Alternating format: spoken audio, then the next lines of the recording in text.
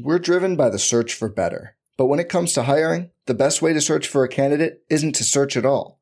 Don't search, match with Indeed. Indeed is your matching and hiring platform with over 350 million global monthly visitors, according to Indeed data, and a matching engine that helps you find quality candidates fast.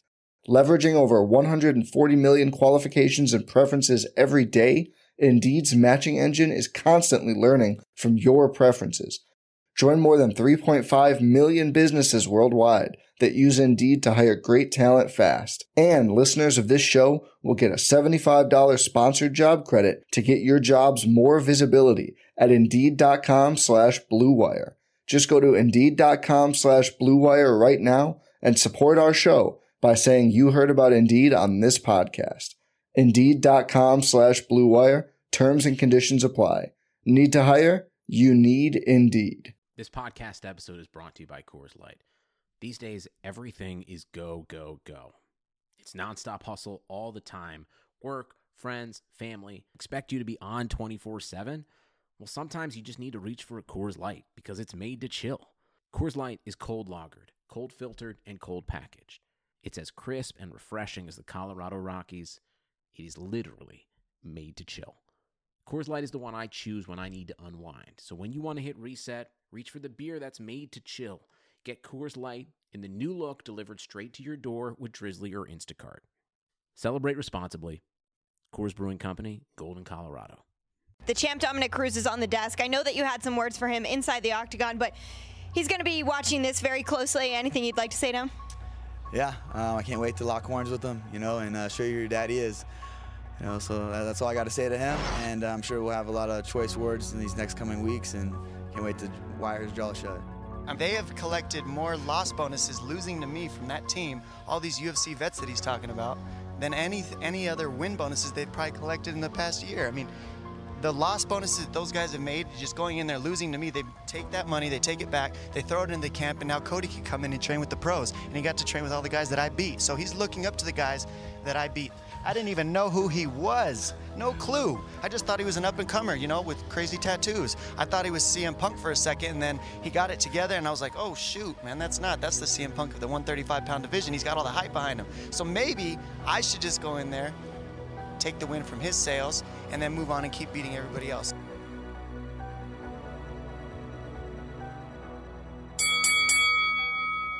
We're here.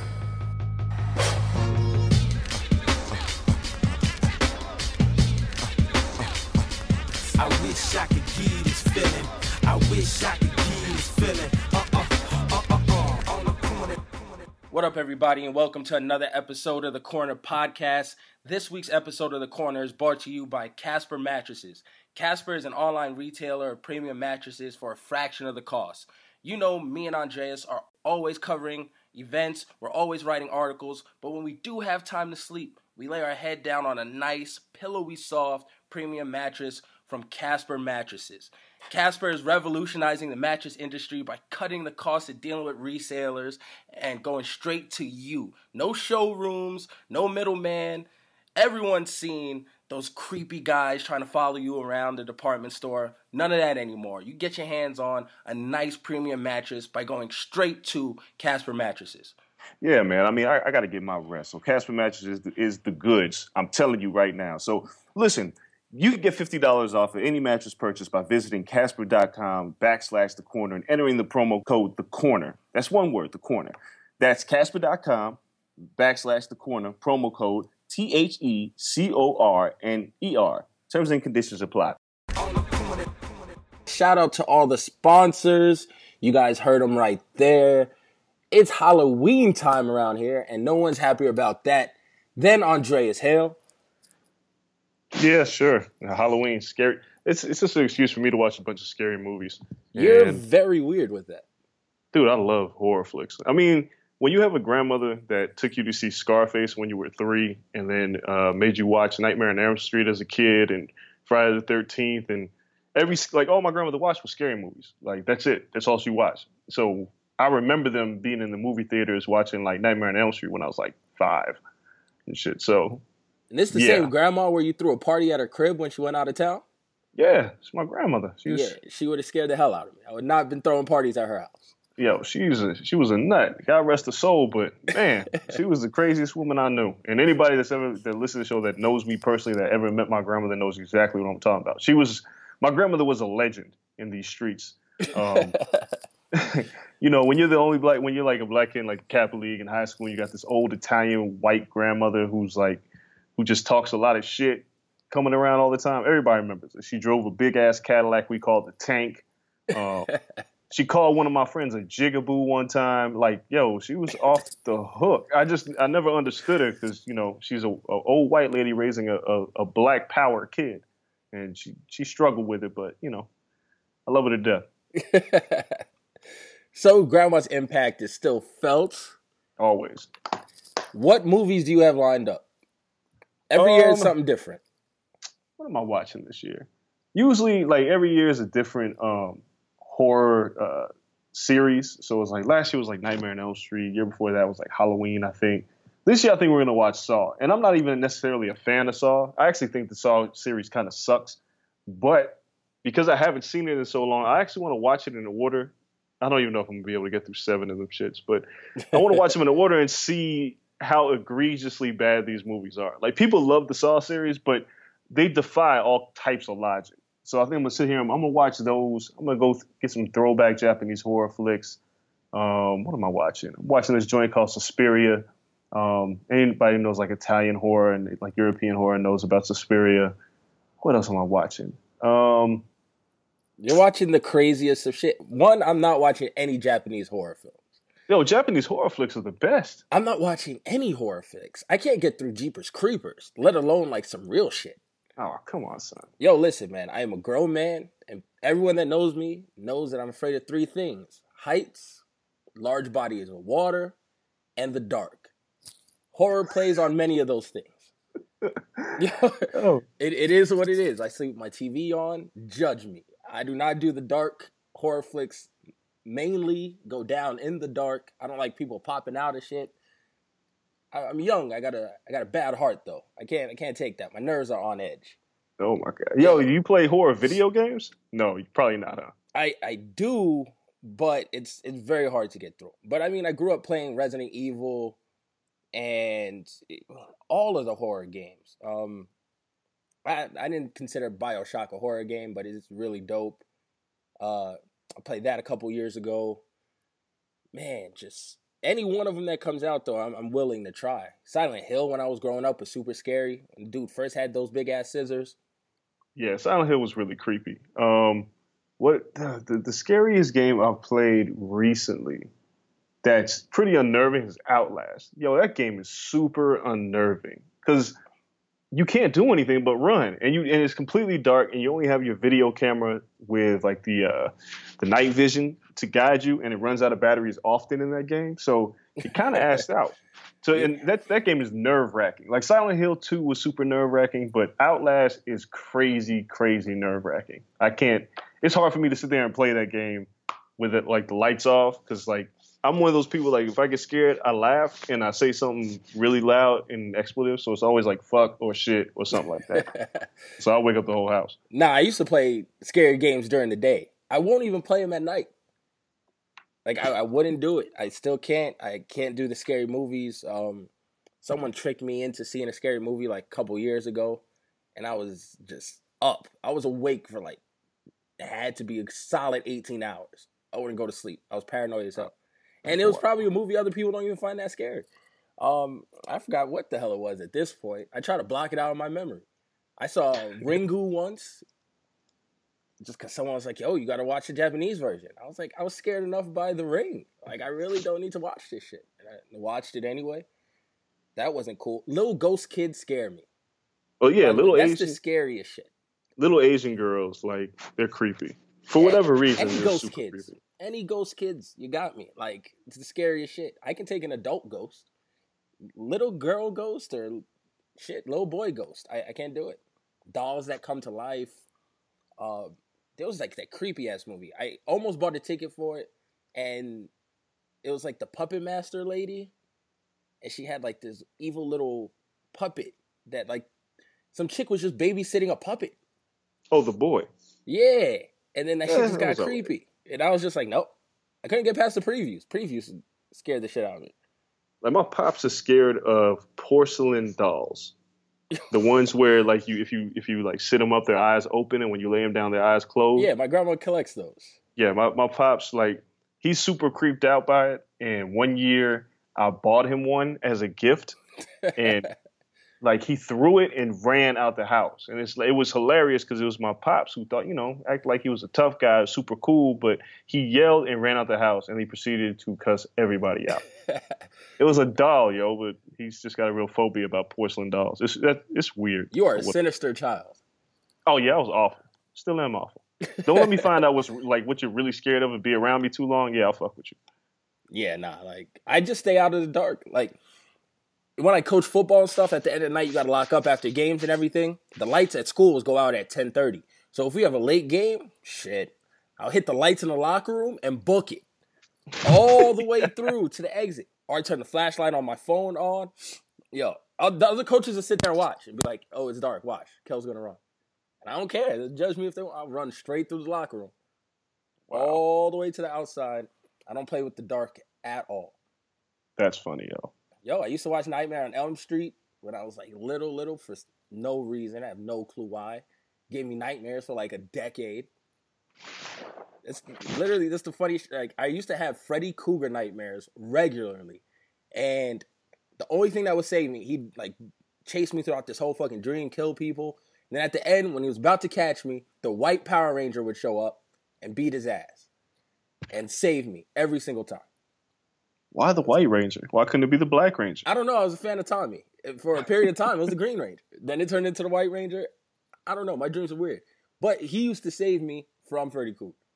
Wow. Yes. So while you were enjoying and basking in these horror movies as a child, I was getting chased through houses and random shit.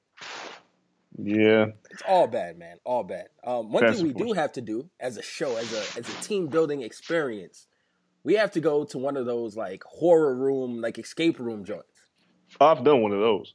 Yes, there's like a new one out here. That's supposed to be like one of the best ones. Did you make it out of the room when you went? Hell no. There was like 7. Well, I took my wife for her birthday. So we took like the rest of the family.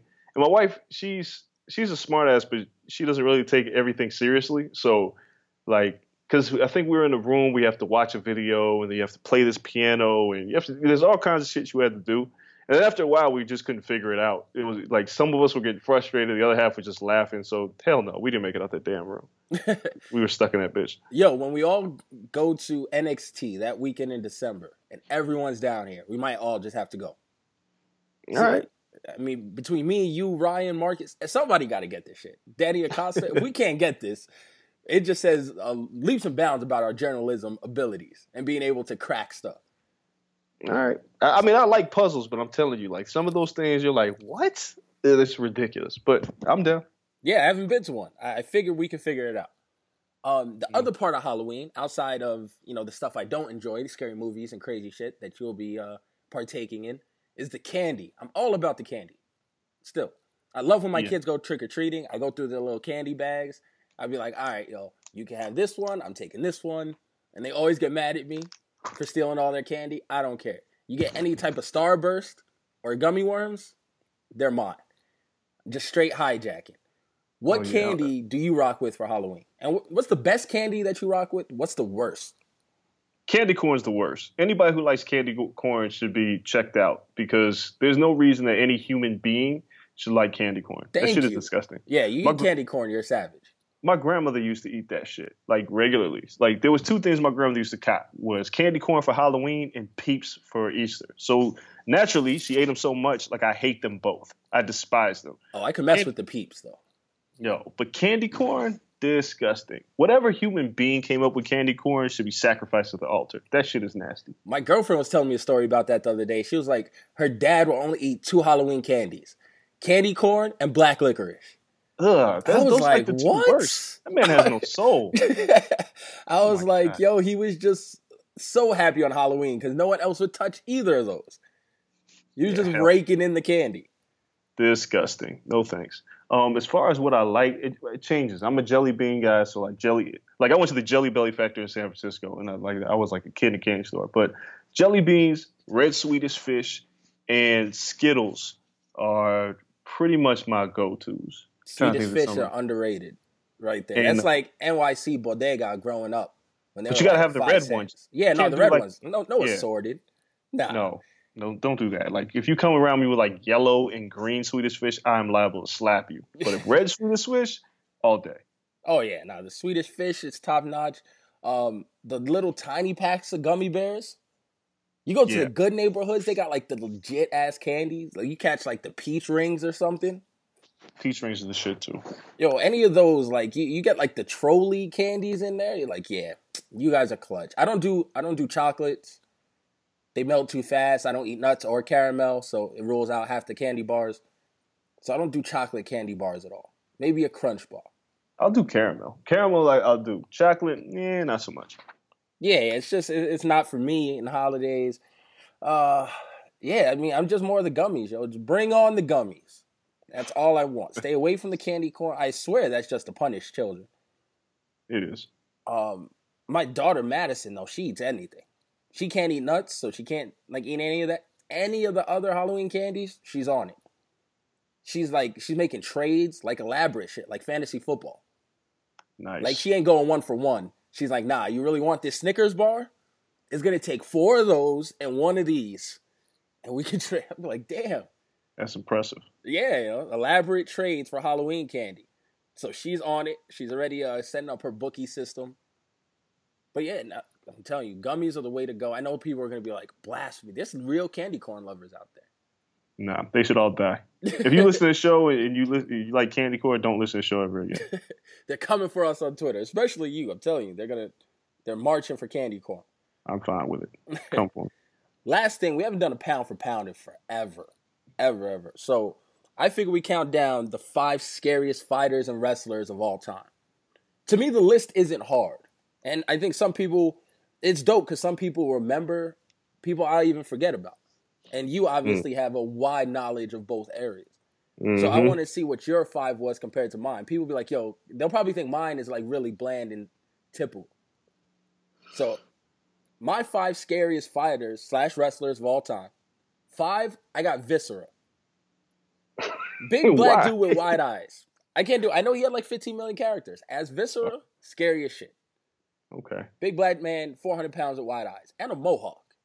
Like, that shit was just scary. They were kidnapping Stephanie and shit. It was traumatic for me as a kid. It's the only time I liked Stephanie McMahon. When she was on that big-ass cross. Wow. 4, UFC fight. Former UFC fighter, Colin Fletcher. Google the man. He looks like the bad guy from the Blade series.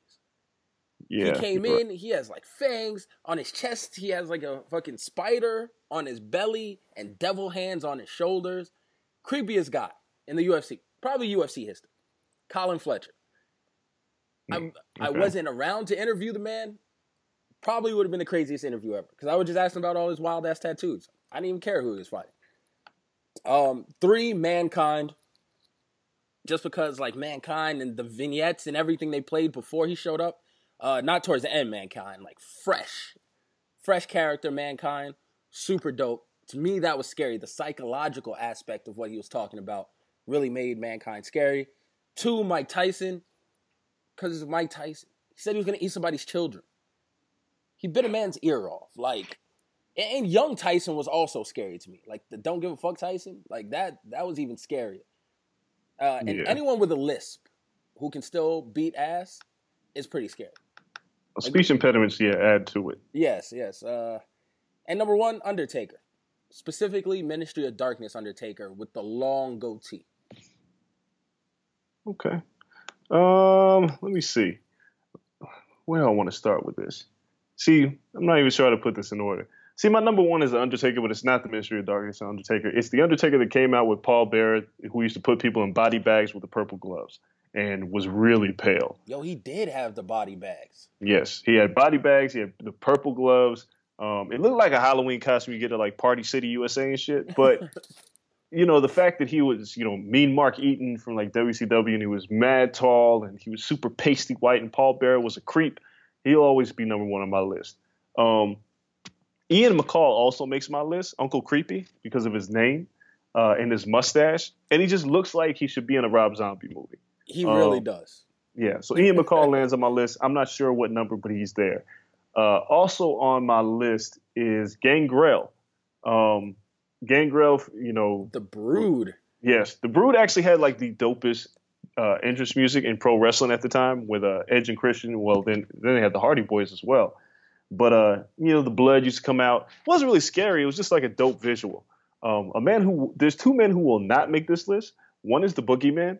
I thought the Boogeyman character was terrible. I thought he was SmackDown. funny. Yeah, like eating worms was just kind of gross more than anything. Yeah, I was like, yo, this man is disgusting. He needs teeth. So that was my problem with the Boogeyman. The other guy who doesn't make this list is Papa Shango, who later became the Godfather, Kama Mustafa, everything that you think of. But Papa Shango, when he made the Ultimate Warrior throw up ridiculously, that wasn't scary to me. That was hilarious. Who else makes my list? Iran Barkley when it comes to boxing.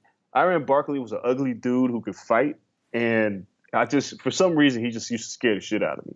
Also, Leon Spinks when he didn't have his teeth, because that dude was scary to me as well. I always wanted a Halloween mask of Leon Spinks. I think there should be one more. With his teeth, he does look bananas without teeth. I had to pull it up. Oh my God, Leon looked crazy. He had no teeth in the front. Nah, just look. He had the joints on the sides. So I don't know how this man ate like apples or anything, but impossible. The only other person I could think of that was just crazy scary, like scary looking to me. I'm trying to think. Man, I don't know. I can't say Mankind. Mankind didn't scare me. The early iteration of Kane was kind of creepy, but not scary enough. There hasn't been that many like truly scary characters. Bray Wyatt isn't scary at all. Nah. Like there's like Vampiro and like they weren't scary either. And just scary for no reason was New Jack because that's because he was a black criminal who really did like crazy things in the ring in ECW. Didn't he staple his head all the time? Yeah, he stapled his head. If you go back and there's a DVD called Forever Hardcore, which is like the unauthorized ECW documentary, and there's just some stuff on that DVD that'll make you cringe. Like New Jack, just like him talking about falling off the scaffold and brain fluid oozing out of his ears. That was crazy shit. So if you can find that, watch it. Holy shit. Well, yep, that qualifies as scary. Yeah. New Jack makes the list. Yeah, no, it is bananas. I love Halloween time. I'm really sad that Ryan McKinnell, friend of the podcast, couldn't pull off the costume this year. Stupid MLB playoffs tied up Marcus Vanderberg and World Series, got him locked in, because I really want to see those two come out in full gear and rock the tandem Halloween costume. Yeah, it would be kind of interesting. So Marcus has to be slick, which Marcus already got the build for slick. Make sure you guys follow Marcus Vanderberg on Twitter. You'll see. He can pull off a very good slick. And Ryan McKinnell, his spirit animal is the WWE, what's the dude's name? Why'd I forget it? You talking about Akeem? Akeem. Yeah. The African Dream. Absolutely. Ryan McKinnell, I swear he got the dashiki already. We're just missing a hat, and he's ready to go. He got the jive talk. We need to pull it off, and we all need to go to a party. It's going down. One of these years. I don't care if we got to dress up for WrestleMania. For like the convention or something. We just go incognito one day. One day we shall see that and post the picture. And it's going to be glorious. All right. I'm with it. Outside of that, other things that are scary, this week's Raw. That's where we're starting off on with WWE. That's where you want to start. Yeah, okay. A lot of scary shit, man. I'd put this at the end for us to talk about with the Raw recap, but I got to jump into the beginning. Paul Heyman, Brock Lesnar promo. The most awkward, okay. Paul Heyman is a promo genius. But on Monday night, somebody had the bright idea that Brock Lesnar would play heel in his hometown of Minneapolis to Goldberg, who is the heel considering the fact that he said disparaging things about pro wrestling since he left with his last match with Brock Lesnar. And despite the fact that he cut an excellent promo the week before, there was no way this crowd was going to turn on Brock Lesnar. So it feels like somebody told Paul Heyman, no matter what, stick to the script. And Paul tried and he tried. He made up the fact that there were Goldberg chants, and there was not a single Goldberg chant in that arena. This was like the people were on two different universes. And if you watch it, I've watched this promo like 3 times now. If you watch Brock Lesnar's face, he like shakes his head and grins like these dumb motherfuckers know better. Then this crowd is not going to turn on me. And Paul is sinking. And then at the end, there's no real end. The promo just ends. Heyman just throws the mic and Lesnar's music comes on and they leave. Nothing was accomplished in that promo. It was a complete waste of one of the very few Brock Lesnar appearances that we get on Raw. And it was pointless. But it was just hilarious because Lesnar was not breaking character. No, at all. Like, I expected Lesnar to come out and say something. Well, that's the other thing, because after Goldberg had said, your fat stooge speak for you, say something, why didn't Lesnar say anything? This promo acted like last week didn't even happen. It was stupid. I have no clue. The fans weren't having it. They were happy to see Brock. Like you said, you never know when you're going to get to see Brock. He returns it's in his hometown. Yeah, like they were like, yes, he shows up and it's his hometown. Like, we're loving Brock. And they didn't care at all. It's like Bret Hart, when Bret Hart was being a heel, they knew better because whenever the Hart Foundation was in Canada, they were faces. And there was nothing you can do to turn the crowd against Bret Hart, the British Bulldog, Jimmy Evan Neidhart, and Brian Pillman when he was alive. There's nothing you could do. So they just let them be faces in Canada. How do you not recognize that Brock Lesnar is going to be over with this crowd? And then you tell Heyman to stick to the script? Because they had to tell him that. Because usually Heyman rolls with the punches. Yeah. But he was making believe that there were chances that didn't exist. This was baffling. But this is why you cannot script Paul Heyman. No, you can't. But just let him go. This kind of was indicative of how head scratching Raw was. And that was just the beginning of it. The rest of Raw was just as ridiculous. So so many things don't make sense on the brand of Raw right now. I'm just thoroughly confused by so much. Another thing, Anderson versus Enzo.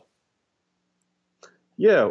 Who's going over? Why is this now a matchup? And why is it a matchup when it doesn't include the WWE Tag Team title? I mean, I don't have no idea what's going on here. And the fact that Enzo went over on Anderson and then Big Cass went over on Gallows like in a squash match the week before. I don't understand what they're doing with the wrestlers formerly known as the Club, because I have no idea what they're doing with it. It feels like they try to retool them every few weeks. But let Carl Anderson be Carl Anderson. Like, if you're gonna put him over, put him over. Let him be Machine Gun. Yeah, like this has been bad. Like that's one of the there's many things wrong, but this I almost forgot about how bad that was. Yeah, it just makes no sense. And then to me, it means that now we're gonna have Enzo and Cass lose at the pay-per-view, which is really what most people just watch. So now it's like, wow, so you're burying Enzo and Cass right now for no reason? I mean, again, this speaks to the roster depth. There's not enough people on this roster. Somebody's got to lose. And the fact that, Anderson and Gallows are going to be the only heels that are viable to take the tag titles away from the New Day in the next 60 days. Because we know the New Day are not losing these tag titles before they break Demolition's record. It just doesn't make any sense. And if they do lose, it'll be like the day before. So for the next at least 45 days, the New Day are going to be champions. So you have to create viable heels to take the titles from them. And they're not going to do it with Enzo and Cass. So Enzo and Cass have to lose. Somebody has to put Gallows and Anderson over. They're not over. They haven't been put over properly. No, and they went into the feud when we thought they should take the titles. They lost, and then lost again. And then it was like, okay, well, they're just going to get buried. I don't know what to say. Yeah. And then, no, somehow they found a way, to put them over. But now Enzo and Cass lose steam. Enzo and Cass aren't as hot as they were. I mean, they're losing. Well, they're still hot. The fact that Enzo and Cass have cut a promo with mics that don't work, and the crowd just mimics the whole thing for them, they're still over. So they figure they won't take that big of a blow. I mean, they never won the NXT tag titles. So they're over. They're fine. But that's not the most baffling thing on Raw. The other baffling thing on Raw is what the hell is going on with T.J. Perkins and Brian Kendrick.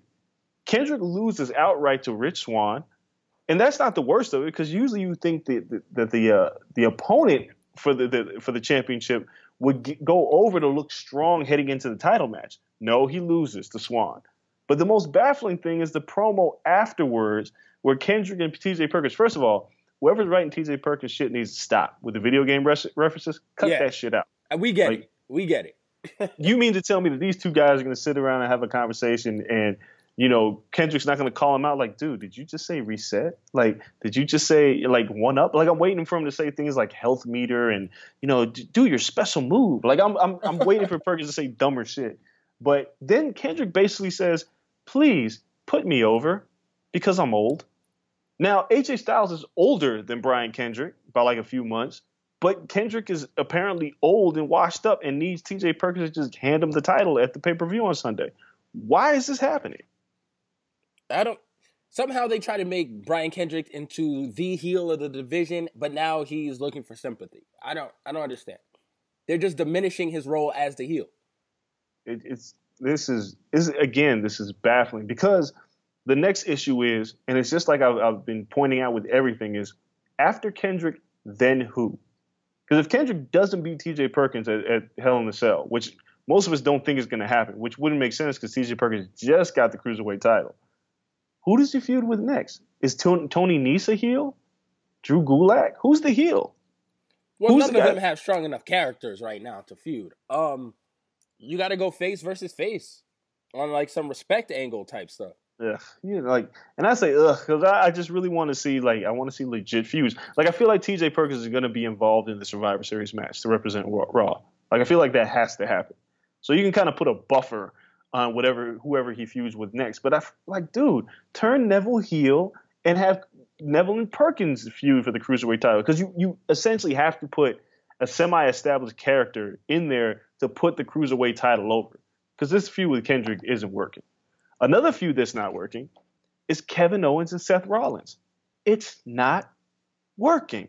Kevin Owens and Chris Jericho has so much more heat and such a better vibe to it than Owens versus Rollins right now. Dude, when the list is more important than the Universal title, we have a problem. We spent an hour and a half of Raw looking for Chris Jericho's list. It's a pretty important list. Yeah, and I mean, like I said, I've said this for months now. I love what Jericho has been doing. Jericho, he's found his stride as like this old man who's still hanging on, but it's still funny as shit. The list is excellent. But dude, we spent an hour and a half looking for the list. In between all this, there is a championship Hell in a Cell match between Seth Rollins and Kevin Owens. And the best thing to come out of this feud was Owens finally powerbombing Seth Rollins on the apron. Until then, this feud had zero heat. None. So what are we doing? Because Jericho doesn't even have anything planned for Hell in a Cell. Yet the list and his eventual split with Kevin Owens is like headlining Raw. This is baffling to me for a go-home show. A go-home show is supposed to focus on your main feuds. Rollins and Owens aren't the main feud. It's Owens and Jericho because everybody knows they're breaking up. Yeah, I mean, everything just seems to drag into these pay-per-views where they have to showcase both brands. It's the first time we're seeing it so far, and now SmackDown is on hold too. We'll talk about SmackDown in a second. They're dragging out their last angle. It's like they don't want to start new stuff until after Survivor Series. And it's dragging this last month along, making it almost unbearable to watch. Sasha Banks and Charlotte have gone through everything already. They're having signings with like no heat. We already know their angles. We already know their story. It's been 6 months. Yeah, that particular thing with Foley, I felt like I was watching too many people yelling at each other. And Mick Foley, I couldn't figure out if he was sad, because you put these women in this match because you're like, well, no women have ever been in a Hell in a Cell match. And you're like, wow, let's do it with Sasha and Charlotte. Great idea. Then Foley comes out and cuts his promo was like, it's too dangerous for you women, basically, because you don't want to turn into me. And then it's like, well, didn't you just say that we're, doing something groundbreaking? I don't understand what's going on here. The best line to come out of that is Sasha Banks saying, in response to "See you in Boston, see you in hell." That was the best line of that promo. But I don't know. Like, I'm looking forward to this match, but this has to be the end of this feud. Yeah, and then the Sasha tweet that says there may be blood. Like, yes, there's gonna be blood in a women's match. That's groundbreaking. Okay, so continuing on with baffling things with Raw and how this all ties into Charlotte and Sasha is the fact that there's a Hell in the Cell match. There's 3 Hell in the Cell matches. They're calling this a triple main event, which I feel like is a complete slap in the face to the fact that Sasha and Charlotte should be headlining this pay-per-view, bar none. Rollins and Owens don't even have enough heat to headline this pay-per-view. Sasha and Charlotte should headline the pay-per-view. But there is a Roman Reigns Rusev Hell in the Cell match, and neither of them were on Raw. Rusev cut a promo. Yeah, but he wasn't on Raw. Like, how do you have a Hell in the Cell matches are supposed to be the blow off to a heated feud. Last year, Hell in the Cell was Brock Lesnar and Undertaker. This year we have 3 of them. My biggest issue here is if Rusev and Reigns have a Hell in the Cell match, which none of us think is going to be that good. Well, I like Reigns in gimmicky matches. I don't like Reigns. I mean, I think Reigns, I feel like this is being force-fed to us because this feud doesn't have that much heat. No. And Rusev is the only one that's bringing heat to this feud. And it's weird because he's bringing heat to this feud as almost a sympathetic babyface. Like, you're messing with my family. Like, these are all things a babyface would say. But the match itself, I'm like, okay, well, we got 3 of them. So then we got Rollins and Kevin Owens, which if they had legit heat, they could put on the match of the night because people who've never really seen Kevin Owens in ladder matches and gimmick matches forget how good he really is. And we know Rollins will put it on the line. But then you have Sasha and Charlotte, right? Who should be headlining this pay-per-view? This should be the main event. This should not be called a triple main event. This is discredit to what they've built towards and the monumental moment that Sasha and Charlotte are having. But I might be a little exhausted after 2 other Hell in the Cell matches. The crowd might be burnt out. You got to split them up. You have to split them up. You got to open with Rusev and Roman. It's the only way you can do it. Yeah. Right? But the fact that this is a Raw brand only pay-per-view, that means you have to, because you can't do 2 Hell in the Cells back to back. I just think that'd be horrible. Like, there's such thing as crowd burnout. And if Rollins and Kevin Owens have a great match, which we all think that they can in a Hell in a Cell match, and Sasha and Charlotte don't get going because sometimes they do awkward things in the ring, they can lose the crowd. Every time. It happens. They always have a botch. Yeah, so it's like, dude, that should have been the only Hell in a Cell match, in my personal opinion. I think Sasha and Charlotte should have been the only Hell in a Cell match and should have been headlining this pay-per-view. You could have a title match. You could have Rusev and Reigns. You could do everything else that you want to do. But it's not necessary to have 3 Hell in a Cell matches. It's not. Baffling. No, I mean, I understand the name of the pay-per-view and you try to fit the theme and all that stuff. Just one is needed for the pay-per-view. Yeah, I'm okay with 1 Hell in a Cell all year. Yeah, it's unnecessary. But this Raw, as a go-home show, the time they dedicated to the list, and then you see guys wrestling on Raw who we know aren't even going to be in Hell in a Cell at all, like what the hell, the Puerto Ricans, like them. Why? Yeah, which is weird. But Jericho, shout out to everyone on Twitter who pointed out, Jericho saying he doesn't even like the Dominican was hilarious. Yo, like I said, Jericho's been great, but for them, Primo and Epico, for them to be on there, for Titus O'Neil, for Mark Henry, for the Golden Truth, why on a go-home show of Raw, you could have spent more time, even though I would have been against it, putting Roman Reigns and Rusev actually on the show, but we're going to let them wrestle? For what? What was the point? Why are we doing this? Too long of a show for a pay-per-view that's got really only one match that has the right amount of heat. Everything else is really, really, really weird. Even the New Day, Cesaro and Sheamus, because obviously Cesaro and Sheamus have to lose. And then if they lose, then what was the point of putting them together in the first place? Yeah, then they have nothing going forward unless you put them in one of the matches in Survivor Series to kind of just continue the heat. Dude, put them in the match of Survivor Series and the loser goes to the other brand. Like, I mean, dude, do something. Because even you're wasting Sami Zayn. The whole Sami Zayn Strowman thing is like, all right. Does Strowman lose now? Because I feel like Strowman got the best of Sami Zayn. He can't. He can't. He's a monster heel. You can't kill a monster heel in his first match. Because then there's no reason for him to be a monster heel in the first place. So he has to go over on Sami Zayn. But something happens where he has to kill Sami Zayn and he has to come back as El Generico. Or something needs to happen. That's what everyone wants. Because they just are blowing it. Like this as a go-home show was strange and was unnecessary. I tell you the truth, I might forget that the pay-per-view is on Sunday. I'm not. I'm going to watch it because I'm going to be at home. And I want to see Sasha and Charlotte. I just want them to make that match. Like, that match is a true moment in wrestling history. And for it to be thrown as a triple main event was like a cop-out. And I felt like they shouldn't have done that. But as a whole, like, the go-home show of Raw was just, Heyman, everything. And we're getting Lesnar and Goldberg at Survivor Series, which, whatever. I guess Goldberg will be ready, but I just really don't understand the direction of Raw right now. Yeah, that leaves... It's very weird for the Royal Rumble now. It's like, now what's going to headline the Rumble? Like, are we going to just constantly parade nostalgic people back to try to sell these dual pay-per-views? Because there's all the talk about Shawn Michaels coming back. Yeah, Shawn Michaels ain't coming back. But Shawn looked good. He looked good, but he's not coming back. He's not coming back. But Royal Rumble, like everything moving forward, because, all right, Kevin Owens goes over on Seth Rollins, and he goes over on Jericho, which is the two things that are expected to happen. Who does he feud with after that? Kevin Owens, Lesnar? No, not this soon. No, I mean going into Mania, right? Because then it'd be Royal Rumble. I'm just saying. The point I'm making here is they've run out of baby faces for Owens to even deal with. They have to turn a heel into a baby face for a legit feud. They've buried Sami Zayn so far on the roster, like he should be competing with Owens somewhere down the line because he's the last person to beat him. Yeah. And there's been no sight of Triple H, which I've mentioned last week.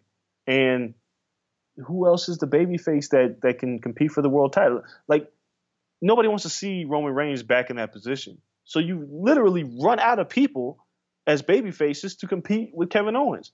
And as I'm about to point out when we start talking about SmackDown, you have the exact same problem on SmackDown. Yeah, the exact same. There's not enough people at the top to sustain both brands. You have enough bodies, but you haven't established anybody in the tag team division, in the women's division, because even Bayley is stuck in the mud with Dana Brooke. And they'll get their match, but it's still like ho hum, whatever. Yeah, but you haven't established anybody as the next person to challenge for a major title on either show, because Ziggler and Miz, that's going to come to an end, and I can only imagine that either Ambrose, well, you know what, we'll talk about that in a second. But it's just there's just so many things that you can't logically find anybody to compete with the right people for the title.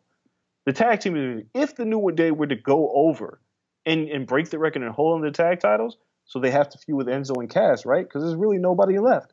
No, that's it. I mean, unless Anderson and Gallows win this match. That's the only thing you can think of. If Rusev defends the title, if Rusev gets the title back against Roman Reigns, who does he feud with?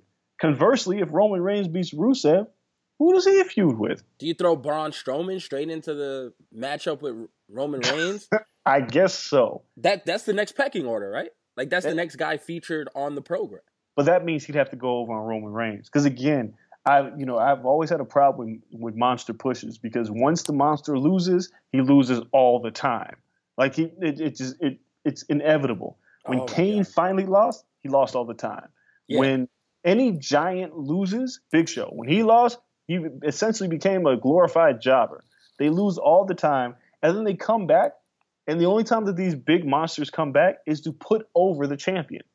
Big Show has put over so many world champions, it's ridiculous. Well, he's a big dude. What can I say? Throwing him around always holds weight. Because, like, Brock Lesnar won the title. His first feud, I think, was with Big Show. Or first or second. One of his feuds was with Big Show. Is that when they collapsed the ring? There was a lot. Like, Big Show, Rey Mysterio. Big Show, Stone Cold. Big Show was feuded with everybody and lost. He feuded with Roman Reigns on the way to his title push. Yeah, like, Big Show he's a big-ass stepping stone. So, like, Braun Strowman needs to be established as a monster heel, but he's eventually going to lose, and then he's going to lose all the time. Well, Rusev, was kind of in limbo for a while after he lost to Cena, but came back and he's doing pretty well. Well, Rusev is a little bit different because he was undefeated. See, I don't consider him a monster. Like Braun Strowman is a monster. They're kind of limited in the ring. They just use nothing but power moves and they squash everybody. And they usually end up taking on two people at once. It always happens. Ryback did it. Like everybody does it. But Rusev, even when he did lose, like they had to retool him. And fortunately, Rusev has an excellent personality, which almost makes him a babyface. And he has Lana, so he has advantages. But somebody like Braun Strowman, like same with Nia Jax, who hasn't been seen on TV, which makes you wonder why did they even pull her from NXT if they weren't going to put her on TV anymore. Makes no sense. I'm not even sure if she's doing the house shows. She's doing Superstars. Oh, I haven't seen her on Superstars in like 2 weeks, 3 weeks. It's bad. Everything's baffling.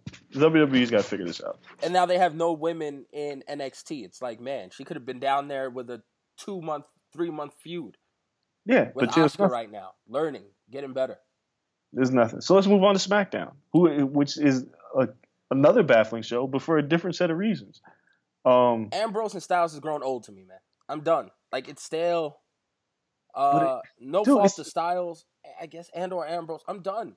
Well, it's Ambrose the same. Has lost twice in a row. He doesn't deserve the shot. Orton deserves the shot. It's the same issue as Owens Rollins. There's a person in the middle that's holding up this feud. James Ellsworth is basically Chris Jericho.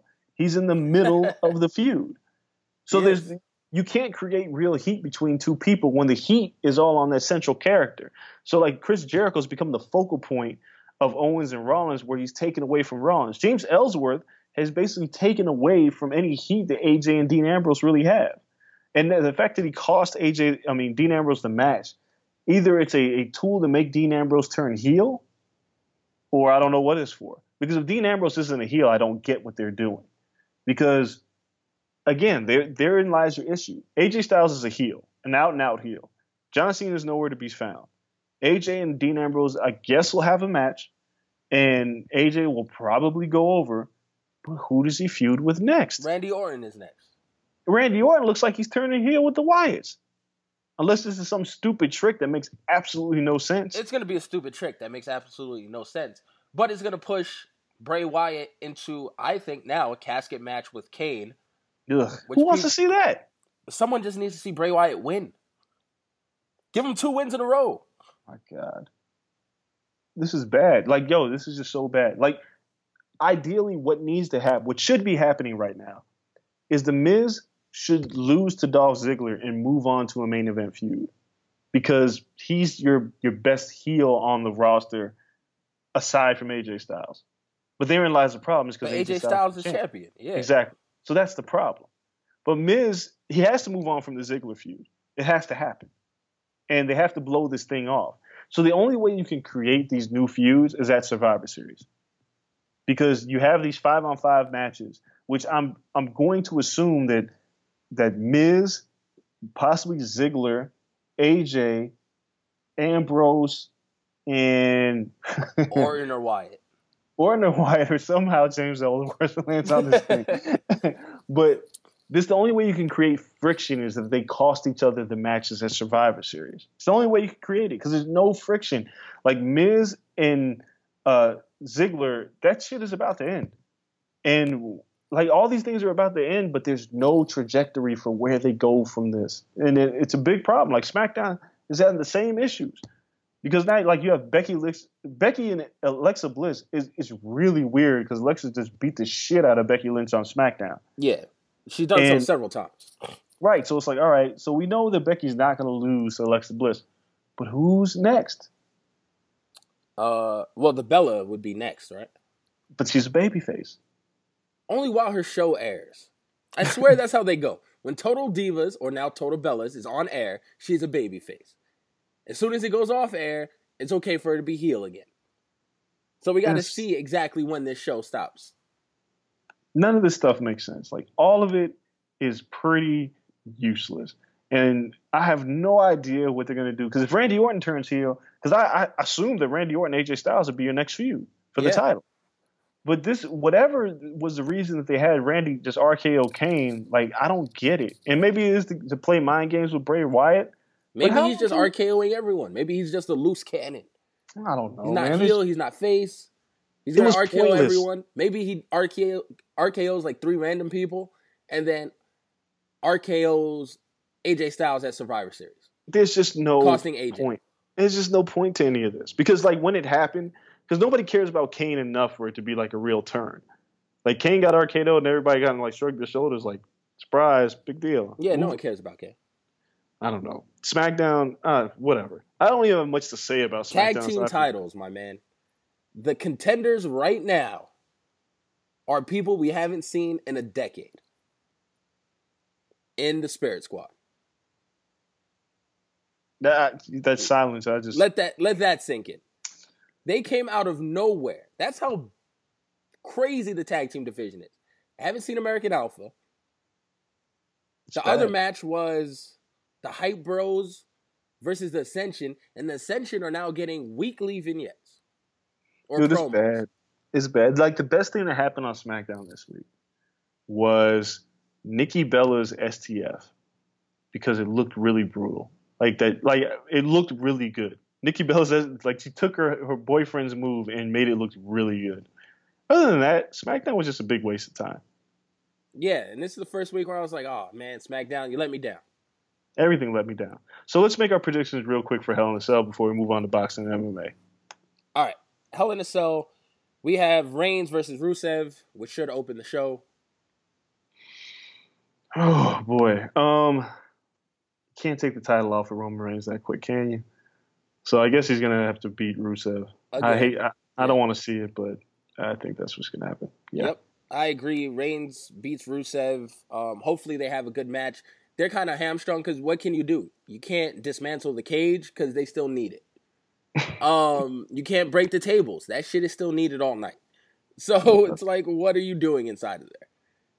I don't understand what's going to happen. It's just like a normal match inside of the cell. And that's why you can't have 3 Hell in the Cells. And that's why you can't have Hell in the Cell matches in the PG era. You completely missed the point of a Hell in a Cell match. Yeah, there's no Hell in the Cell. It's it should be called Heck in a Cell. That's what it should be called. Heck in a Cell. Heck in a cage. Moderate angst inside of a cell. Like, just say what it is. TJ Perkins versus Brian Kendrick. If Brian Kendrick doesn't go over, I don't understand what Monday night was all about. But TJ Perkins has to win. He just got the title. He has to be strong. I have Kendrick winning. I don't see the point in Kendrick winning. Alexander's next. Swan is next. No, they don't have any personality. TJ has like the super dope ring entrance. TJ has been the one that's been highlighted. TJ is the one that's been pretty much everywhere. To have him lose the Cruiserweight title completely negates the fact that it even exists because it becomes pointless. Now all it is a match that happens when they have to change the goddamn lights to purple in the ropes. It's ridiculous. Well, they better have a heel that comes in and gets the DQ or something. Neville has to turn heel because Neville is doing nothing. Not a damn thing. Maybe the beard. They don't like the beard. I don't know. Something, since he got the beard, he's just not been the same. Goodness. New Day versus Cesaro and Sheamus. This is pretty easy. There's just no way. Like, for them to keep teasing, like, if they... It's the last pay-per-view that they can lose, by the way. Well, Survivor Series, they'll be in a 5-man tag. Like, the tell is how much the team of Cole and Graves have been in terrible Byron Saxton, who's not as bad as Otunga, but whatever. The fact that they're in one hell of a competition. Yeah, they keep mentioning Demolition's tag team record. Like, the same thing when Nikki Bella was the women's champion. It was like, dude, she's not going to lose because you won't shut the fuck up about it. Like, it's a tell. It's like having a poker hand, and it's like smiling behind your poker hand. Like, dude, they're not going to lose. If they lose, then this was all dumb to even tease it in the first place. So, yes, the New Day has to go over on Cesaro and Sheamus, and Cesaro and Sheamus have to go to oblivion because I have no idea what they can do after this. Somebody got to go to SmackDown, and for my money, it's Cesaro. Should have been there the whole time. If this is how you get him over there, then fine. Yeah, well, it's not going to happen, but that's what we'd like to see. Enzo and Cass versus Gallows and Anderson. I have Gallows and Anderson winning because we need heels to really upset the New Day. Maybe we have Enzo and Cass and the New Day versus Gallows and Anderson and 3 more heels at Survivor Series. Well, what I think the smart thing to do here is have Gallows and Anderson beat Enzo and Cass. Have them all team up for the Survivor Series match, which the Survivor Series match is going to be really strange because SmackDown really needs to make a statement, but there's just no way in hell that the SmackDown tag teams hold a candle to the ones on Raw. It just there's no comparison here. So unless the only people who could go over in the tag team Survivor Series match on the SmackDown side of things are American Alpha because they need it. On Raw, the best thing you could possibly do is have Gallows and Anderson run roughshod over everybody to create the monster heel image. So Gallows and Anderson have to be Enzo and Cass. They have to. Because if they don't, then this, again, has been another pointless feud. Yeah, it would make no sense. But that's how feuds have been going lately, so I don't have that much hope. Bayley versus Dana Brooke. I have Bayley winning just because. I don't know. I don't know if that sets her up for a run with Charlotte after this, or if it sets her up right into a picture with Sasha Banks, and maybe Sasha returns to being heel, which was always great. The best NXT Sasha was heel Sasha, so we'll see. I mean, Bayley's got to win, but I think the weird trajectory of the women's division is the winner of this match, which will be Bayley, will be thrust in the title picture. The smart thing to do in a weird way is the loser of Charlotte and Sasha needs to feud with Nia Jax because there's no other women left. Like, there's none. No. It's so there's Dana Brooke, but there's no women. Who, Alicia Fox? So the loser has to get in a feud with Nia Jax, and Bayley needs to be thrust into the title picture. But then you set up the loser to lose twice, which is always rough. It's all bad, though. Dana Brooke has to feud after losing to Bayley with Nia Jax and take 2L. Bottom line, Bayley's going to win against Dana Brooke. It's pointless to do it any other way. This is a very predictable pay-per-view, by the way. Yes. Sasha Banks versus Charlotte. This is Sasha a tough just one, got actually. the belt back. Are they just going to play hot potato? This is tough. Charlotte has been a revelation as a heel. Like I said, she had a hard time when she first came in. She felt very forced. She felt very scripted. But she's been really, really good since. And I think at this point, Charlotte without the title is not the same. Like Sasha chasing the title was like a big deal. And with all the concerns about Sasha's health, especially going into this match, I think that Charlotte needs to go over with it and hold that title. And I can't really see it. I can see Sasha winning, but I think it's more important for Sasha to have a great match and then come up injured, like even scripted or not scripted, than have Charlotte lose this match and then be stuck in basic women's division purgatory, because I can't see Charlotte and Nia Jax feuding. I can't see Charlotte feuding with anybody unless this is the only other thing. Unless Sasha beats Charlotte and then just throw Nia Jax into the main event picture. And then Charlotte feuds with Bayley to see who gets back into the title contention. That's the only other way I can see it happening. That's not bad. But then I guess you create a monster to make her lose. Yeah. Well, I mean, essentially the fact that you haven't had Nia Jax on TV for about 4 weeks now, and to have her just to show back up and feud with Sasha would be kind of weird. And it would have been smarter if they had been building Nia Jax to this position. Yeah, but they could have played the Kane angle where she comes in, rips the door off the Hell in a Cell, and beats the hell out of both of them. Yeah, but we don't want to see any interference in this match. Like, we want to see Charlotte and Sasha have a match, and They the could have winner. a great match before the end. It didn't ruin Taker, Shawn Michaels, did it? Yeah, but no, that's different. Like, Taker and Shawn Michaels with the Kane arrival was a big deal because the Kane story. It was teased. Yeah, but it was huge. Yeah. Like, it was a huge story. Nia Jax is not a huge story. Any interference in the Charlotte and Sasha match would take away, and it'll feel like Vince Russo booking, which is what I don't want to see. So, but I think Charlotte's going to go over here because I don't think Nia's ready to be in the title picture with Sasha Banks. So I think Charlotte goes over and ends up feuding with Bayley for the title. I think Sasha keeps the belt. They buy a month and figure out who's going to feud with her. I think there's still a women's 5-on-5, I believe, at Survivor Series. So they'll make someone turn on her. It'd have to be Nia Jax. Dude, it has to be. Like, Nia Jax is the only person. Like, the Survivor Series women's match will be Becky Lynch, Alexa Bliss. Natalia's not in anymore. So it'll be Becky Lynch, Alexa Bliss, Naomi, Nikki Bella, and who am I missing? Carmella. Carmella against Bayley, Sasha, Charlotte, Dana and Nia Jax. Jax. Yep. They only got 10. The division only 10 strong. So, like, what'll happen, unless the WWE thinks we're really stupid, which they usually do, what'll happen is that they'll put these women together and say, we got 4 on 5, we need another partner. And then Nia Jax will come out as the big 5th partner in the Survivor Series, like nobody knew was going to be her. Yeah. Like, that's the only other way they could really – there's not too many ways they could play this with Nia, but they've kind of ruined it. So, I don't know, maybe she comes out with new ring gear. Like, Nia Jax has had, like, 7 finishing moves since arriving, so hopefully they figured out what to do. She needs the power bomb, and she needs new ring gear because that shit just looks horrible. Yeah, they went for the whole Awesome Kong shit or whatever. It's not working. Nope. So yeah, there's and then we got the main event. Kevin Owens, well, not the main event. The Universal title match. Kevin Owens and Seth Rollins. There's just no way in hell Kevin Owens is losing this match. No way. I don't know. It could steal the show though. A show that's not too hard to steal. These guys are still great wrestlers.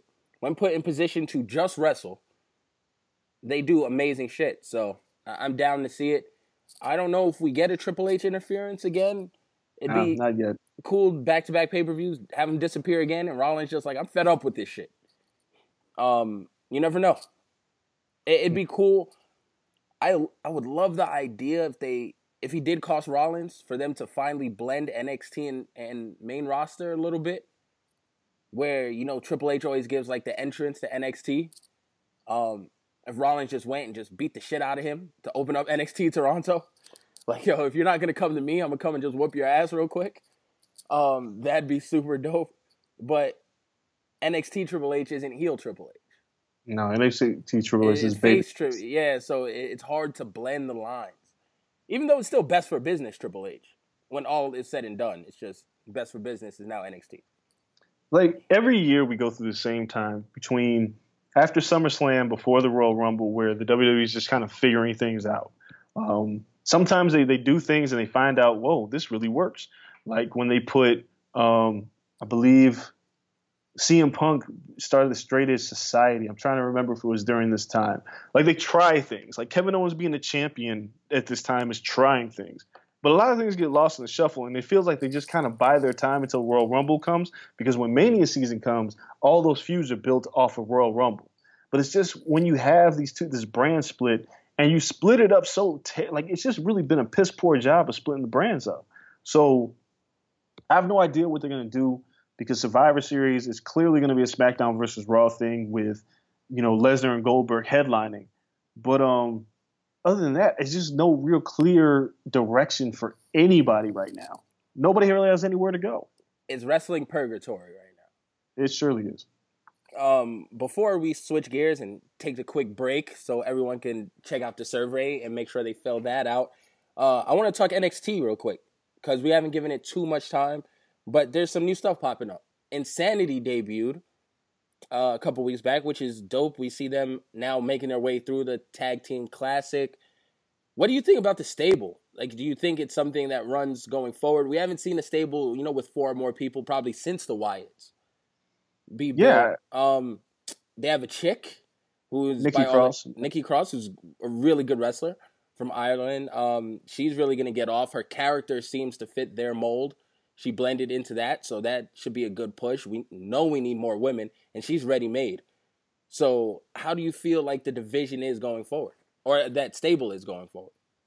I think Sanity's already been booked better than the Wyatts in NXT, which is crazy to say. Because the Wyatts should have been booked so much better than what they were. Do you remember the Wyatts in the Shield feuding? It felt like the Wyatts were going to be the next big thing, and they weren't. Yeah. Well, because the tag team could never be established.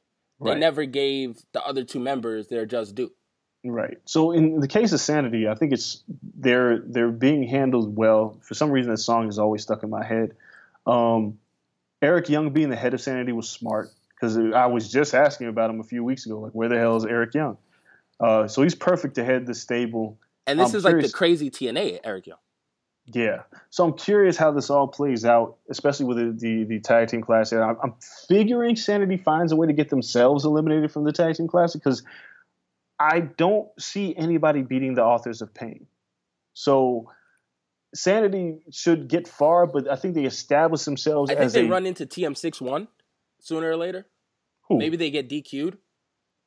You think TM61 is going over on Roderick and Austin Aries? I think so. I don't see that. And we'll talk Yeah. about Roddy coming up, but I think now that I called him Kenta again. Oh shit. Tommy is injured again. I think we see Roddy versus Aries as that feud. Who's the face? I don't think the crowd knows anything about Roderick Strong yet. So you play Roderick Strong however it is. Austin Aries was a quote-unquote face his first match. They just didn't qualify Aries as anything until No Way Jose, and then he beat the hell out of him. And you're like, oh, okay, he's a heel. I don't think they give you like a way to go for like the first month or two. They just kind of fill it out. Joe was just in the middle. Ended up the biggest heel in the company. Yeah, I don't know. 'Cause I'm looking at the bracket. And there's a lot of heels, by the way, in NXT. Yeah, which is I'm totally fine with. Like, not enough faces. So the Revival, they get Gargano and Ciampa in the next round. I feel like the Revival have to lose this tournament. I just don't think it makes sense for them to be the tag champions and win the tournament. No. But the weird thing about the bracket is the Revival's got Gargano and Ciampa in the next round. On the other side of that, the Authors of Pain are facing No Way Jose and Swan, which the Authors of Pain are just going to run them over. Correct. So the Authors of Pain are either going to wrestle the Revival or Gargano and Ciampa. I think the Authors of Pain win either way. I don't think the Authors of Pain are going to lose to TM61 or Aries and Strong or Sanity or Ibushi and Perkins. I don't think the Authors of Pain are going to lose. Like, they've been established as like a monster heel tag team. Yeah. And with Paul Ellering, like, they don't speak English, whatever. And it just seems like, but it seems like they need to be prepped to run roughshod. Even as a heel faction, I feel like I don't have a problem with them beating the Revival. I think Gargano and Ciampa have to beat the Revival. Maybe setting up another title match at NXT Toronto. Because the finals of this tournament are going to be at NXT Toronto. So whoever's in the finals can't be in the title contention. So if you give Gargano and Ciampa, they beat them again and then go forward and say, we want that title shot again, it sets up well for Authors of Pain to win and face either one, to tell you the truth. They're being built as monster heels as a tag team where they can go and face another smaller heel faction. Yeah, exactly. Their persona as heels are so big, they can fight anyone. And the kicker to the Gargano Ciampa thing is everybody's waiting for Ciampa to turn on Gargano. It just feels like one is going to turn on the other. So if they were to beat the Revival and then lose to the Revival again at the Toronto pay-per-view, it'd be the perfect time to turn one of them. Because that's what they do with tag teams. I'm not saying it's the right thing to do. I'm just saying that's what they do with tag teams. Yeah. Tag teams that are tagged forever are going to split up, and one person has to be the Marty Jannetty. And I don't know who it's going to be, but we all know. I mean, Johnny Wrestling is not the Marty Jannetty. No, Johnny Wrestling is ready for the main roster. They just can't split them up yet. They don't. But Ciampa's really good, and Ciampa would be like the easy thing to do would be make Ciampa the heel to Gargano's face. But they could go the exact opposite direction. They could go Gargano as the heel. Has Johnny been a heel before? Yeah, he's been a heel before. Yeah. But either way, I'm looking at this as, what you're saying could probably happen. It's interesting. NXT has things that could happen that could be all interesting. The only thing that's not interesting is the women's division, but everything else is fine. Yeah, and the women's division is just kind of on a pause. They're letting them develop. It's a developmental still. So They have stuff moving. It's just developmental. If I had to project the future of the women's division, I say Ember Moon around WrestleMania time beats Asuka, gets the title, and then we see the chick from Insanity against Ember Moon. I don't even know if she's ready yet. Chick from Insanity or Ember Moon? Nikki Cross from Insanity. They both have legit ass wrestling backgrounds. Yeah, but my issue with Cross right now is and it's a minor issue. And it's 6 months. Yeah, but it is 6 months. But my issue right now with Cross is how is she going to be handled with Insanity? I don't think the crazy chick thing, Insanity, jumping on everybody as the little pit bull, is getting over with the crowd. But we'll see how it all plays out. Yeah, right now, I don't think it's going to get over until she does the same shit and beats the hell out of some women. Yeah, so I don't know. Beating up on guys while they're down is just like you're a valet. until they see her wrestle like a legit woman. I don't know if it's at this pay-per-view either. So maybe her first like legit solo match is at the WrestleMania TakeOver. Possibly. What else do we have? And the last thing to talk about is Ricochet through a roundabout way on Twitter. Kaz, also a friend of the podcast, found out that Lucha Underground was going to be in Texas, same time he was for Henny Palooza. He was just like, yo, Ricochet, you got to hook me up with some tickets. In which Ricochet responds, I don't mess with them no more. They don't give me anything.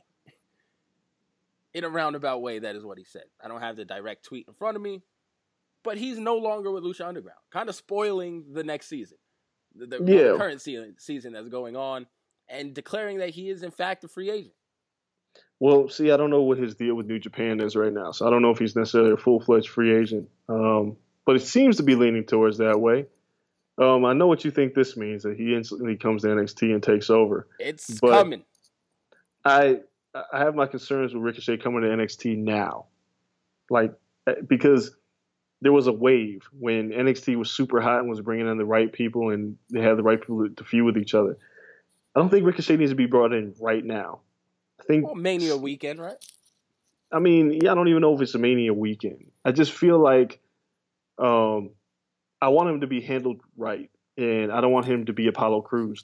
So I just need this to be whenever he does come, I just need it to be established and I need the proper promo package and everything to be done. I don't want to see him right when the WWE is floundering, because that's what's happening right now. All three companies are not as strong as they were a year ago. And when I say three, Raw and SmackDown were one. But they're all kind of floundering a bit. And I don't want to see Ricochet just thrown into that because they haven't figured out what they're doing with guys like Crews. So I'm not sure if NXT is floundering, though. It's not as strong as it was last year, and that's a fact. No, that's true, but I mean, they're catching their steam again. If anything. I mean, the brand split came at just a weird time. They're 6 months into a brand split where they got rated for talent, and most of the talent shouldn't have gone. And the guys that should have gone stayed. Well, there's the other thing. It's like, all right, so Samoa Joe loses to Nakamura, which everybody expects to happen in Toronto. Does Samoa Joe get pushed to the main roster at the Royal Rumble? If so, I think so. Whoever loses that match gets pushed to the main roster at the Rumble. If so, losing Samoa Joe weakens NXT again. Because Samoa Joe is... How do you figure when you have Bobby Roode ready? Bobby Roode's ready, but he's not that ready. And I'm gonna show you why when you see him wrestle against Ty Dillinger at Toronto. Roode's entrance is ready. He's as ready as he's going to be. But his in-ring style doesn't lend itself to being a top-tier talent. Watch him wrestle. How much better is that going to be? He's a veteran. He knows how to wrestle in front of a camera due to years in TNA. It's not like he came from the Indies. But that's my point. So his style is what it is. But Roode... He's not going to learn anything. You're not going to teach an old dog new tricks. Is Roode going to be a champion? You look at, here's my point. Yes, because the promo package and the robe and everything else leans to it. I don't know. Here's what I'm saying. The champions of NXT have had a very distinct in-ring style. From Neville to Kevin Owens to Finn Balor to Nakamura to Samoa Joe. Bobby Roode's in-ring style is not even close to those guys. You can't survive off of your entrance forever, right? He's one hell of a character on the mic. He has one hell of a gimmick. He has a great gimmick, but a lot of guys who have great gimmicks that doesn't necessarily lend them to be great champions. And you're only as strong as your champion in NXT. And they've had great champions. I love Roode's entrance, but when I watch him wrestle, it's not exciting. No, his finisher is horrible. Exactly, and there's my point. You can't put that guy as the head of NXT because, guys are we're going to see what happens with Roderick Strong. You guys got guys like Austin Aries. You have Shinsuke Nakamura, who everybody believes will not be on the NXT roster this time next year. But the guys who are at the top are all dynamic. Samoa Joe is always, I always say, is my favorite wrestler. But if he goes to SmackDown, we don't know what's going to happen to him. But he is the reason why NXT is relevant. He was the perfect champion for Nakamura to go over on. When he's gone, a Nakamura-Roode feud isn't necessarily the thing that I'm looking forward to for in-ring because that's what TakeOver has done so well. The Bobby Roode package is perfect for the main roster, but his in-ring has a lot to be desired. I would argue that he only has to wrestle 3 times in 3 months in NXT so he can be the champion. It doesn't make sense for me to make him champion. He's not what I look forward to watching in the ring. And NXT takes pride of what happens in the ring.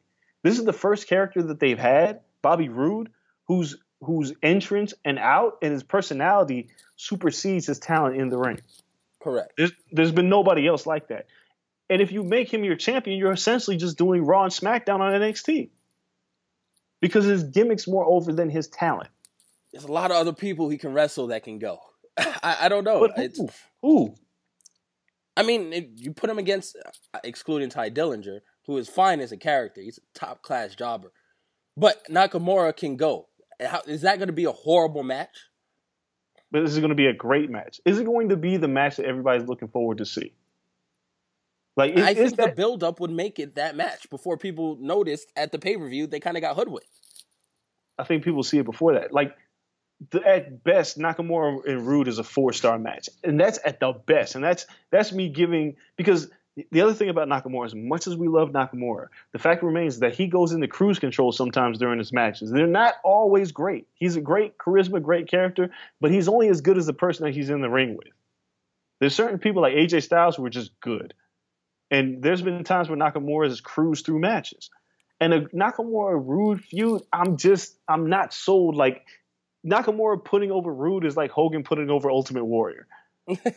Roode's not ready to carry NXT on his back. He's not that guy. Just has to be ready by WrestleMania. But he won't be ready. There is nothing about Roode's in-ring ability that screams NXT.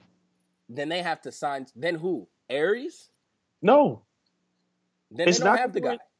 It's Nakamura and Joe right now. Unless they find a way. So the guy isn't on the roster right now, is what you're telling me. Then. Unless it's Kota Ibushi. Unless it's. I mean, that's even possibly could be Johnny Gargano. Possibly. He could eventually ascend to that role. We don't know how they're going to handle Roderick Strong. But it's you got to have, like, they've done so well with the in-ring ability. Like, every maybe heel Cien Amos comes together well. I doubt listen, I don't have faith, but I mean, you never know. The heel character playing a Del Rio role, that shit might take off. My point is he has the in-ring. But you can't do Raw, SmackDown things on NXT. Like, you can't have the gimmick better than the in-ring. Like, the in-ring is what, the reason why NXT got over was because of what they did inside of the ring. Yeah. If you look at every takeover, those main events and the wrestling is what got them over. American Alpha didn't get over because of their gimmick. People got on their side because they were wrestlers. The Revival were great tag team psychologists. They're great wrestlers. Bobby Roode's not a great wrestler. He's a good wrestler. He is a I don't want to categorize him as like a Ryback, but he's damn.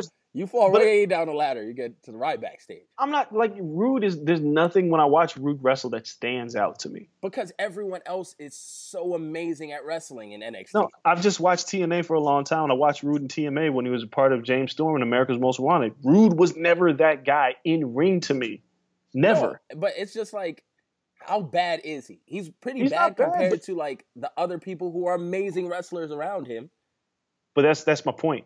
If you stick your NXT flag in Bobby Roode and say this is our guy, the benchmark for in-ring ability, because that's what the NXT Championship is all about, is Bobby Roode, that's a bad sign. So it's a big ass Intercontinental Championship, is what you're saying? Yeah.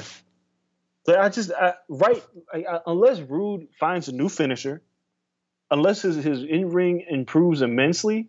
Like, Roode and Nakamura is a good feud, but I can't see Roode going over on Nakamura. Like, Nakamura handing the title to Roode and then handing the reins of NXT to Bobby Roode. Now, love the ring entrance, but even the ring entrance, you can't say that that's Bobby Roode. Maybe that's a Triple H idea? I don't know. Probably. I mean, he put a lot behind that. I'll tell you that much. Like, Roode could lose to Nakamura, go to the main roster, and flourish. Like, Roode could be great on the main roster, but Knox has to move up at WrestleMania. WrestleMania has to be Knox's swan song. Well, yeah, everybody feels that way, but, we'll see what happens.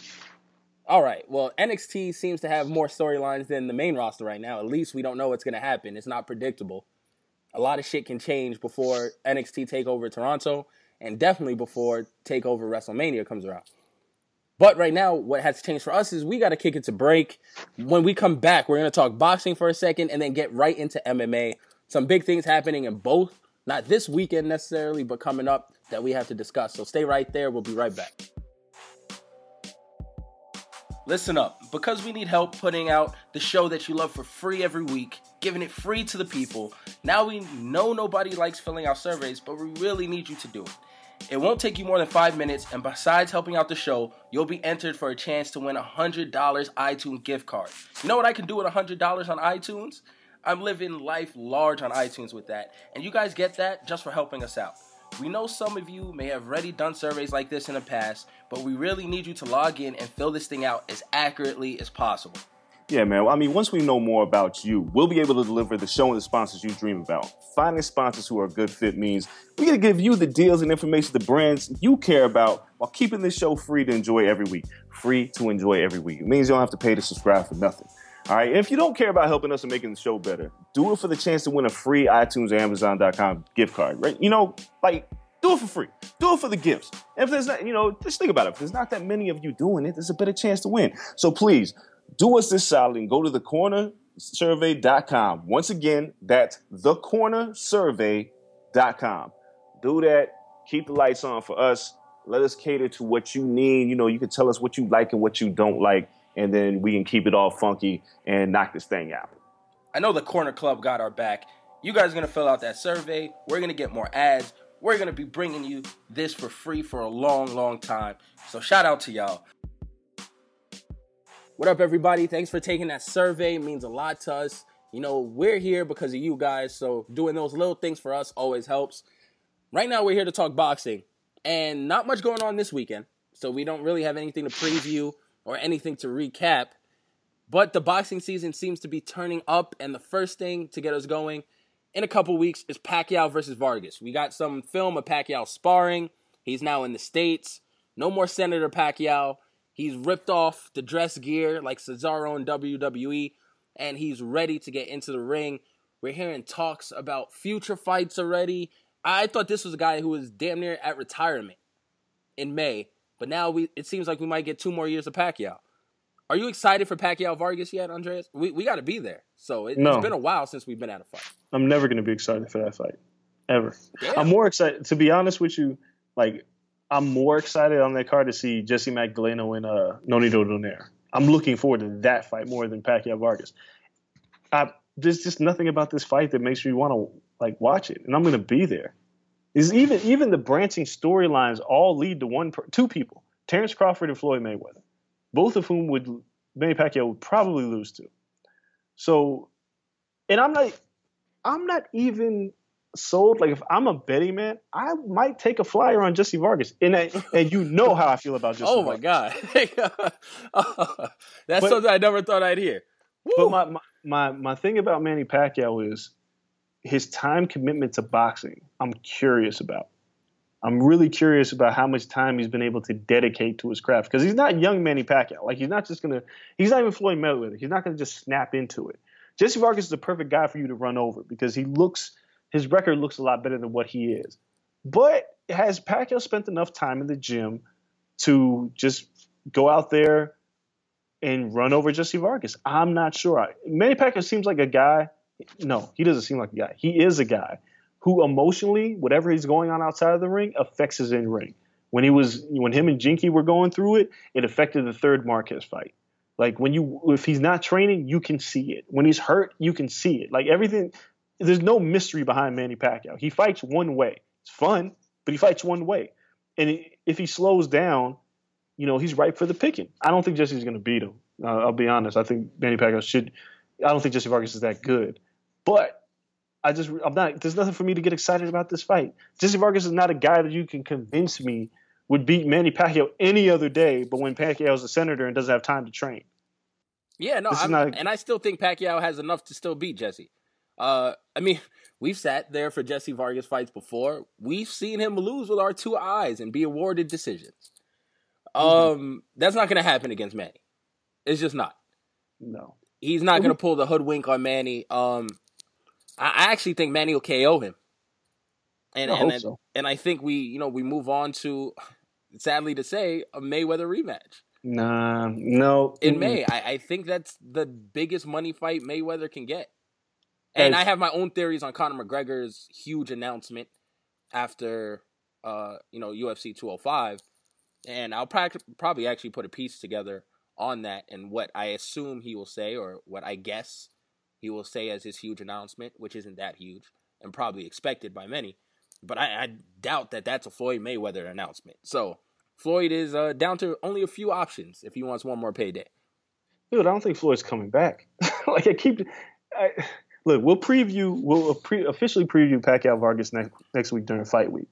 But I've been one of the few people who said from day one, Floyd's not coming back. He's not. He's not coming back. I don't know. To come back against another part-timer? But, dude, the more time that passes, do you really think Floyd's sitting there going, man, I missed this fight game. All these millions in my bank account. I need to fight somebody. No. He probably does not miss getting punched in the face. Dude, he's like 39, dude. He's going to be 39 next year. He's not – I've said it from day one. Like, once he walks away, I think he's done. Because it's not necessarily the money, because even though he loves the money, he's got a lot of it. I think it's the rigors of gearing up for another fight. And I think Floyd Mayweather is smart enough to know that he's just not into it anymore. So even a Pacquiao fight, while the money sounds good, you think Floyd Mayweather has no point to prove against Manny Pacquiao? What's he going to prove? They can beat him again? We already saw him beat him once. Yeah. And now it's like the geriatric league. But it's like, people will pay. They'll pay a little bit. They won't pay $100, but they'll pay. But that's my point. Like, I don't think Floyd's going to do a fight that doesn't break the record he already set. I don't think Floyd's doing it just to be arbitrarily fighting. I think he needs to be motivated. And no matter what Manny Pacquiao does against Jesse Vargas, Floyd Mayweather's A, not watching the fight, and B, it's not going to motivate Floyd Mayweather to get in the ring. The next logical fight is for Manny Pacquiao's swan song to get beat up by Terrence Crawford. That'd be great for HBO and Top Rank, but I don't know if Arum sees the long game. He does. He has to make a star. I think he sees the now. And if Floyd says, I'm the now, he'll push Terrence right to the back. Well, of course he would. But I just don't think Floyd Mayweather is motivated to get back in the ring to fight Manny Pacquiao again. Even though the money's the great equalizer, and everybody says it. But no matter what Manny Pacquiao does, it's not something that people are going to go, oh, shit, we got to see him fight Floyd. Nothing he can do. It's really, you have to build up. 3 knockdowns versus Bradley, and now a knockout isn't enough for people to say, I think his shoulder's better. No, because nobody watched the Bradley fight. Nobody cared. Just a highlight package. That's all that matters. He put together enough for a highlight package. The people who are going to sell this shit on ESPN and SportsCenter and fucking Stephen A. and Skip Bayless on their separate shows. And they're going to say, Pacquiao really was injured. Look at everything he's done. He's back to the old Pacquiao. No, dude, beating up Jesse Vargas says nothing. To casual fans, it's all they need. No. What's Jesse's record? Casual fans are going to be sold the same BS as they were before. No, what's Timothy Bradley? Avenged, dominated. Jesse nobody Vargas, cared. What is Vargas's record? Okay, he must have been a legit contender. Pacquiao knocked him out. You know how many people that Gennady Golovkin beat up that were either undefeated or had one loss on their record? Nobody cared. Nobody cared. Jesse Vargas is not somebody who's going to. That's like. But Pacquiao's already established. They just need to reestablish him. How many pay-per-views does this fight sell? Being reestablished. How many fights does this pay-per-view sell? I mean, how many buys? You want me to be generous? 200? 200,000. You think that sets up a Floyd Mayweather fight? You think that heightens anticipation? I think a knockout will give the major networks enough to sell to casual fans. Absolutely not. There's nothing about Manny Pacquiao knocking out Jesse Vargas is going to sell shit. Listen, I'm smart enough to know this. I'm just not a casual fan. People are smart enough to know it. Like, if nobody bought Pacquiao Bradley, nobody's really not buying Pacquiao Vargas. Hell no. Especially 2 weeks before Ward Kovalev. Now, if you can't sell Pacquiao Vargas, if Pacquiao Vargas does 200,000, which is an abysmal number. That was Canelo did 300,000. Yeah, it might do 150.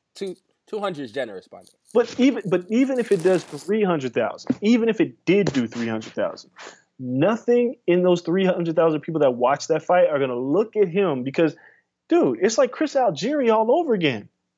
Nothing in there says, I'm just going to fight Floyd Mayweather.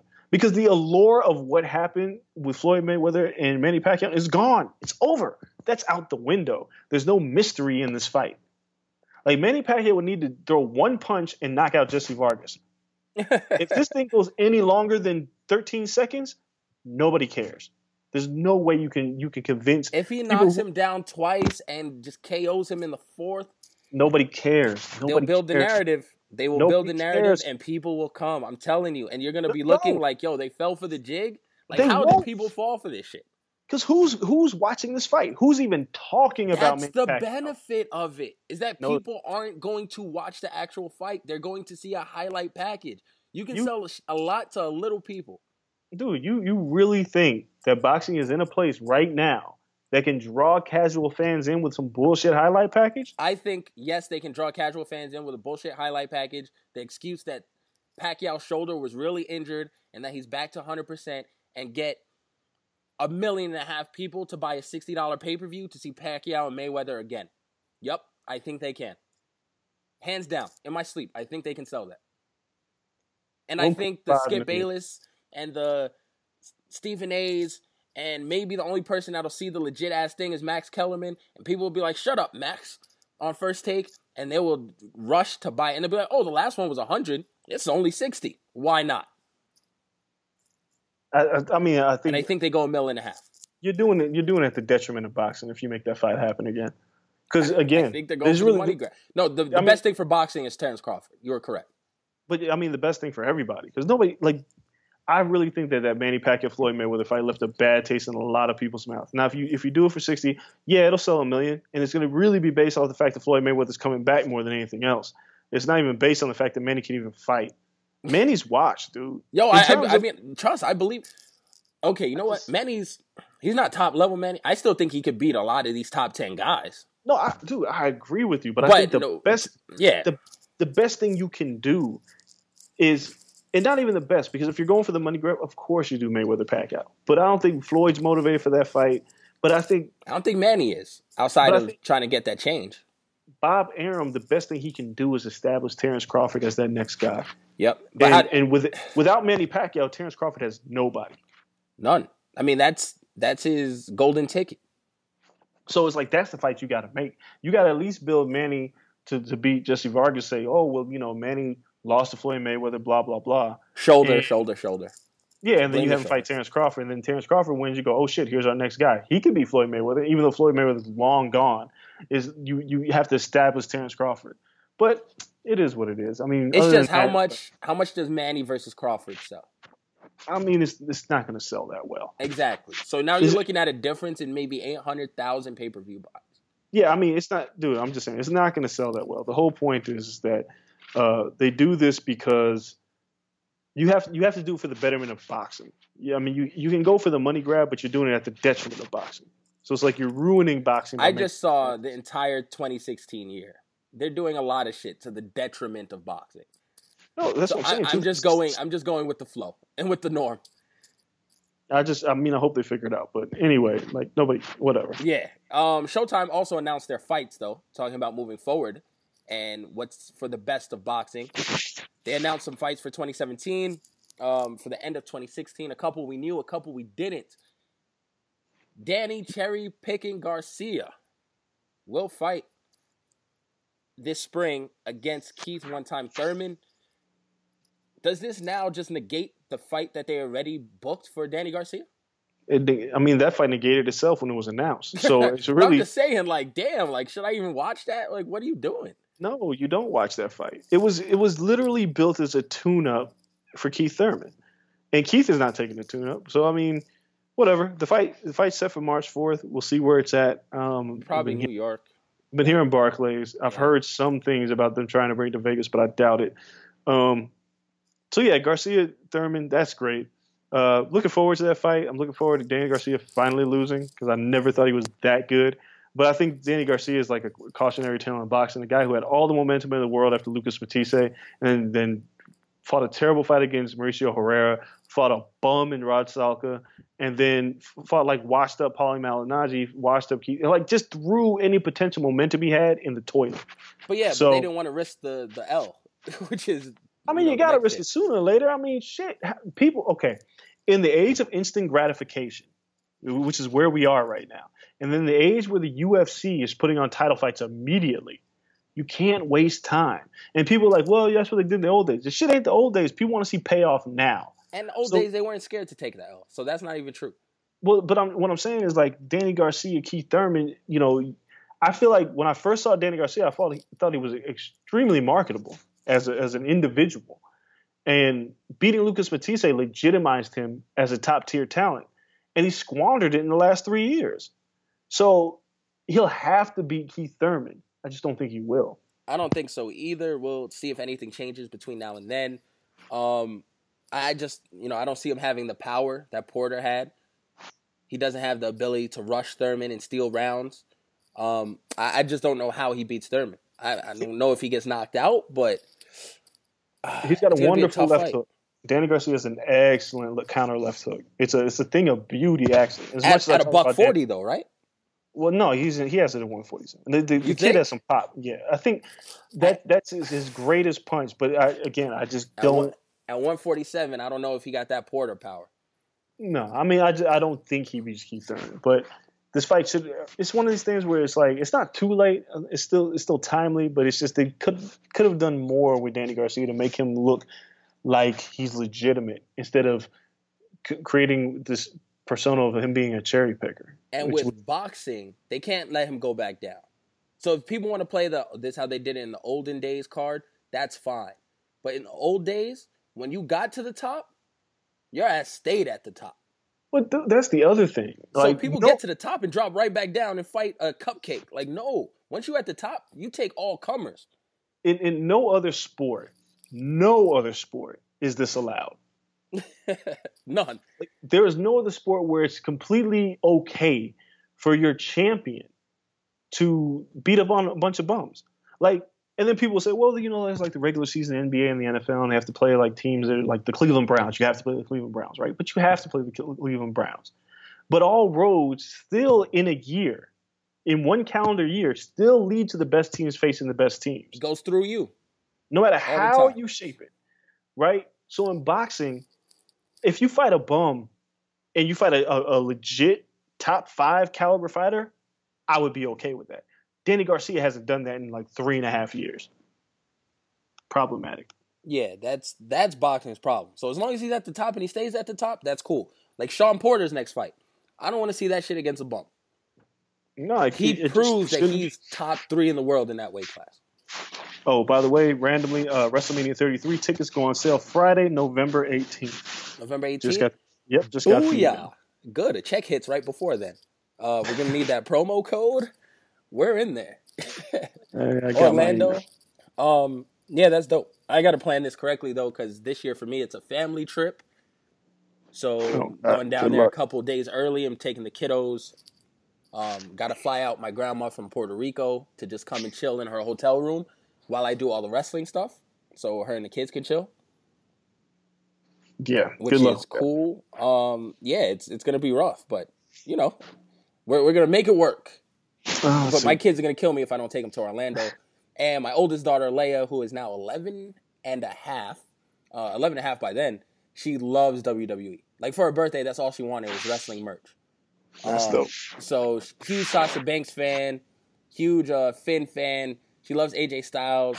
All indie NXT people she is, like, amazed by. So, if I don't take her to something that weekend, she will kill me, like literally. She's tired of seeing my picture somewhere and be like, yo, what's going on? So that is what's going to have to go down. So I got to plan accordingly this year. I'm like you when you take your nephew to places and stuff now. Now I know. I got to start planning kid-friendly events because she's at an age where she's like, yo, you're going to stop leaving me at home. Yeah, she ain't playing that. All right, so back to boxing. What else we got? We got the announcement of Charlo and J-Rock, obviously. Badu Jack and James DeGale on January 14th. Which is going to be a good fight. It'll be a good fight. Carl Frampton, Leah Santa Cruz. Mikey Garcia back in the ring. And then Adrian Broner against Adrian Granados. The problem is back. But he's fighting a guy who's 18-4-2 with 12 knockouts that nobody's heard of. Way to go building up Adrian Broner, because I thought he was going to be fighting Ricky Burns. Guess that's not happening. No. So of all these fights that I'm looking here, this is the one I'm just like, what? Why is this even listed? Like, do people care that much about Adrian Broner? They're just going to watch him fight a bum? Okay. I think so. And I'm almost positive we're probably going to get that fight here in Vegas. Oh, yay. Been training with Mayweather. It seems like this is where he's putting down his hooks now going forward. If he can stay out of trouble, this is a rough city to plant your flag in when you have trouble and you live in Cincinnati. Yeah, good luck with that, Adrian Broner. That's a fight I don't care about on this list. Everything else I'm pretty much looking forward to. Seems like PBC is trying to get back on the horse here. Yo, no Spence, though. What's going on? That's the first thing that hopped out to me. I was like, so what about Errol? Like, are you building new stars or no? Well, we'll see. I mean, we'll see. Basically, 2016 is a year you can flush boxing down the toilet, right? Until this coming month, which is Ward Kovalev, everything else has been a wash. Like, it's terrible, terrible year for boxing. Terrible year. Between the Tyson Fury nonsense, Gennady and Canelo not happening, boxing sucked this year. So hopefully they're planting the seeds for having a prosperous 2017, because this year's a wash. Oscar said it's the worst year in boxing history. It's partially his fault, but I mean, yeah, okay. Yeah, that's incredible that he just says that. Be like, yo, my man, you could have changed that. Yeah, that's crazy. Probably could have helped out boxing. So that outside of that, Ward Kovalev, you hear any hype yet? No, you're not going to. Okay, I was about to say I haven't heard anything in the week since we've criticized it last. No, you're not, dude. You're not going to, because the boxing world. Like, I'm gonna talk about this in MMA for a second, because we got to get out of here. We've been talking for too damn long. Oh yeah. But the problem with this is the same problem that happens in the UFC. The UFC puts together better matchups. There's not enough boxing writers to talk about Pacquiao Vargas and then talk about Ward Kovalev. Ward Kovalev didn't need Pacquiao Vargas in the way to tell the proper stories. When you give enough time for a fight to breathe, like UFC 205 has had the proper amount of time to breathe. We haven't had an event, a UFC fight, in 3 weeks, and it feels like an eternity, but you almost miss it. Boxing, you're not going to have that same thing. Pacquiao Vargas is going to ruin that for Ward Kovalev. All boxing writers' hands should be on deck from now until November 19th to promote Ward Kovalev. But they're not. They're gonna have to come to town. They have to come to town and deal with this bullshit ass Pacquiao Vargas fight. And most of us double dip, so we got to talk about UFC too, and UFC takes precedent. Yeah, so I mean, it's rough when you have this going on, because Ward Kovalev, like I said, it doesn't happen much in history to have 2 pound for pound guys fighting each other. But Ward's doing himself no favors. Like, Rock Nation, I don't know what they're doing. And then Ward. They need to tell me, because I can't get an interview to save my life. Nobody can get through the Ward. And then on top of all of this, the Ward Kovalev undercard is absolute trash. It is. It's despicable. Curtis Stevens is on there. Fantastic. It's trash. At least with Pacquiao Vargas, I keep saying that I cannot wait to see Jesse Magdaleno and Nonito Donaire. I've been on the Magdaleno bandwagon for a long time. When I saw Jesse fight, before I saw Diego Magdaleno fight, I was like, that kid's going to be a star. So, and I've always been a fan of Nonito Donaire, so this could be a hell of a fight. But you don't have that on the Ward Kovalev undercard. You have nothing to talk about but those two guys. And if they're not doing interviews and Kovalev's a foreigner, it's really hard to promote this fight. No, definitely. It's going to be rough. We're going to see how many people are there, how many people care about this. I don't have faith that a lot of people do. But maybe it picks up. They got, 2 more weeks? 2 weeks. And I feel like UFC is just going to take over the narrative after next week. Pacquiao gets a little bit of shine because they beat UFC to the punch. But it's going to be hard to, build up your event after we see whether Conor loses or wins. Well, you can bet your bottom dollar on that UFC 205 would outsell both of those fights put together, maybe double what they both sell together. Oh, yeah. I would agree with that. It's Conor McGregor. No one's matching Conor McGregor in sales right now. We're going to take a break, though. We have one more shout-out from the sponsors. Then we're coming back, wrapping up with the UFC, talking about a little bit of the other stuff before we get out of here and close out the show. So you guys stay tuned.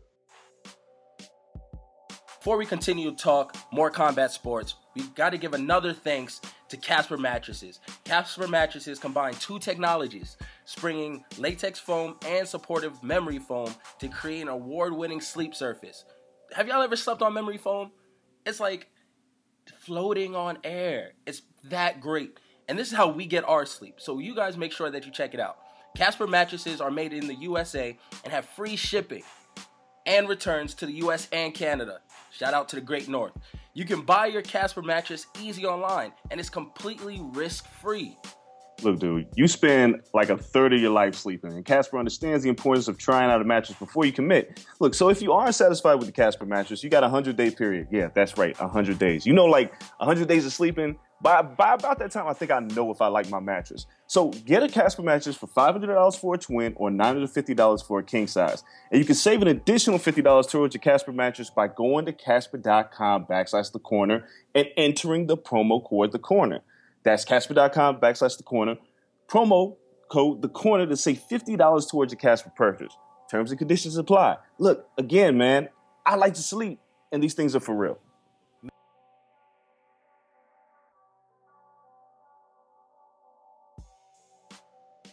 All right, shout out to the sponsors. Make sure you guys go on there, cop some stuff, help out the brand. We're moving forward, man. It's been a good year. Heading into 2017, it's crazy that we're going on year 2 here in a second. Year 3 here in a second. Passing by 2 years. So thanks to you guys. Let's talk MMA. Real quick, once again, not much to preview this weekend. It's kind of the calm before the storm. We're all looking at UFC 205. Well, I mean, we do have a couple of things. Uriah Faber announcing his retirement recently. That's been a pretty big deal. Having his last fight against Brad Pickett in Sacramento. Sacramento is shaping up to be a really good card. Yeah, shaping up to be very solid, but it's the end of Uriah Faber's career. Probably the most popular UFC fighter to never win a UFC title. I'd agree. I mean, Hendo would be up there. We just saw Hendo call it quits. Hendo's up there, but I think Uriah Faber, for what he did for the smaller weight classes, what he did in WEC, he had, like commercials and like people, he was just the small guy and like everybody loved him. Like I actually went to Sacramento and watched Uriah Faber fight. And who did he fight? I can't remember what WEC that was, but I couldn't believe, I was like, damn, this kid is huge in Sacramento. Superstar. Yo, like he's huge on the whole West, though. People love him here in Vegas.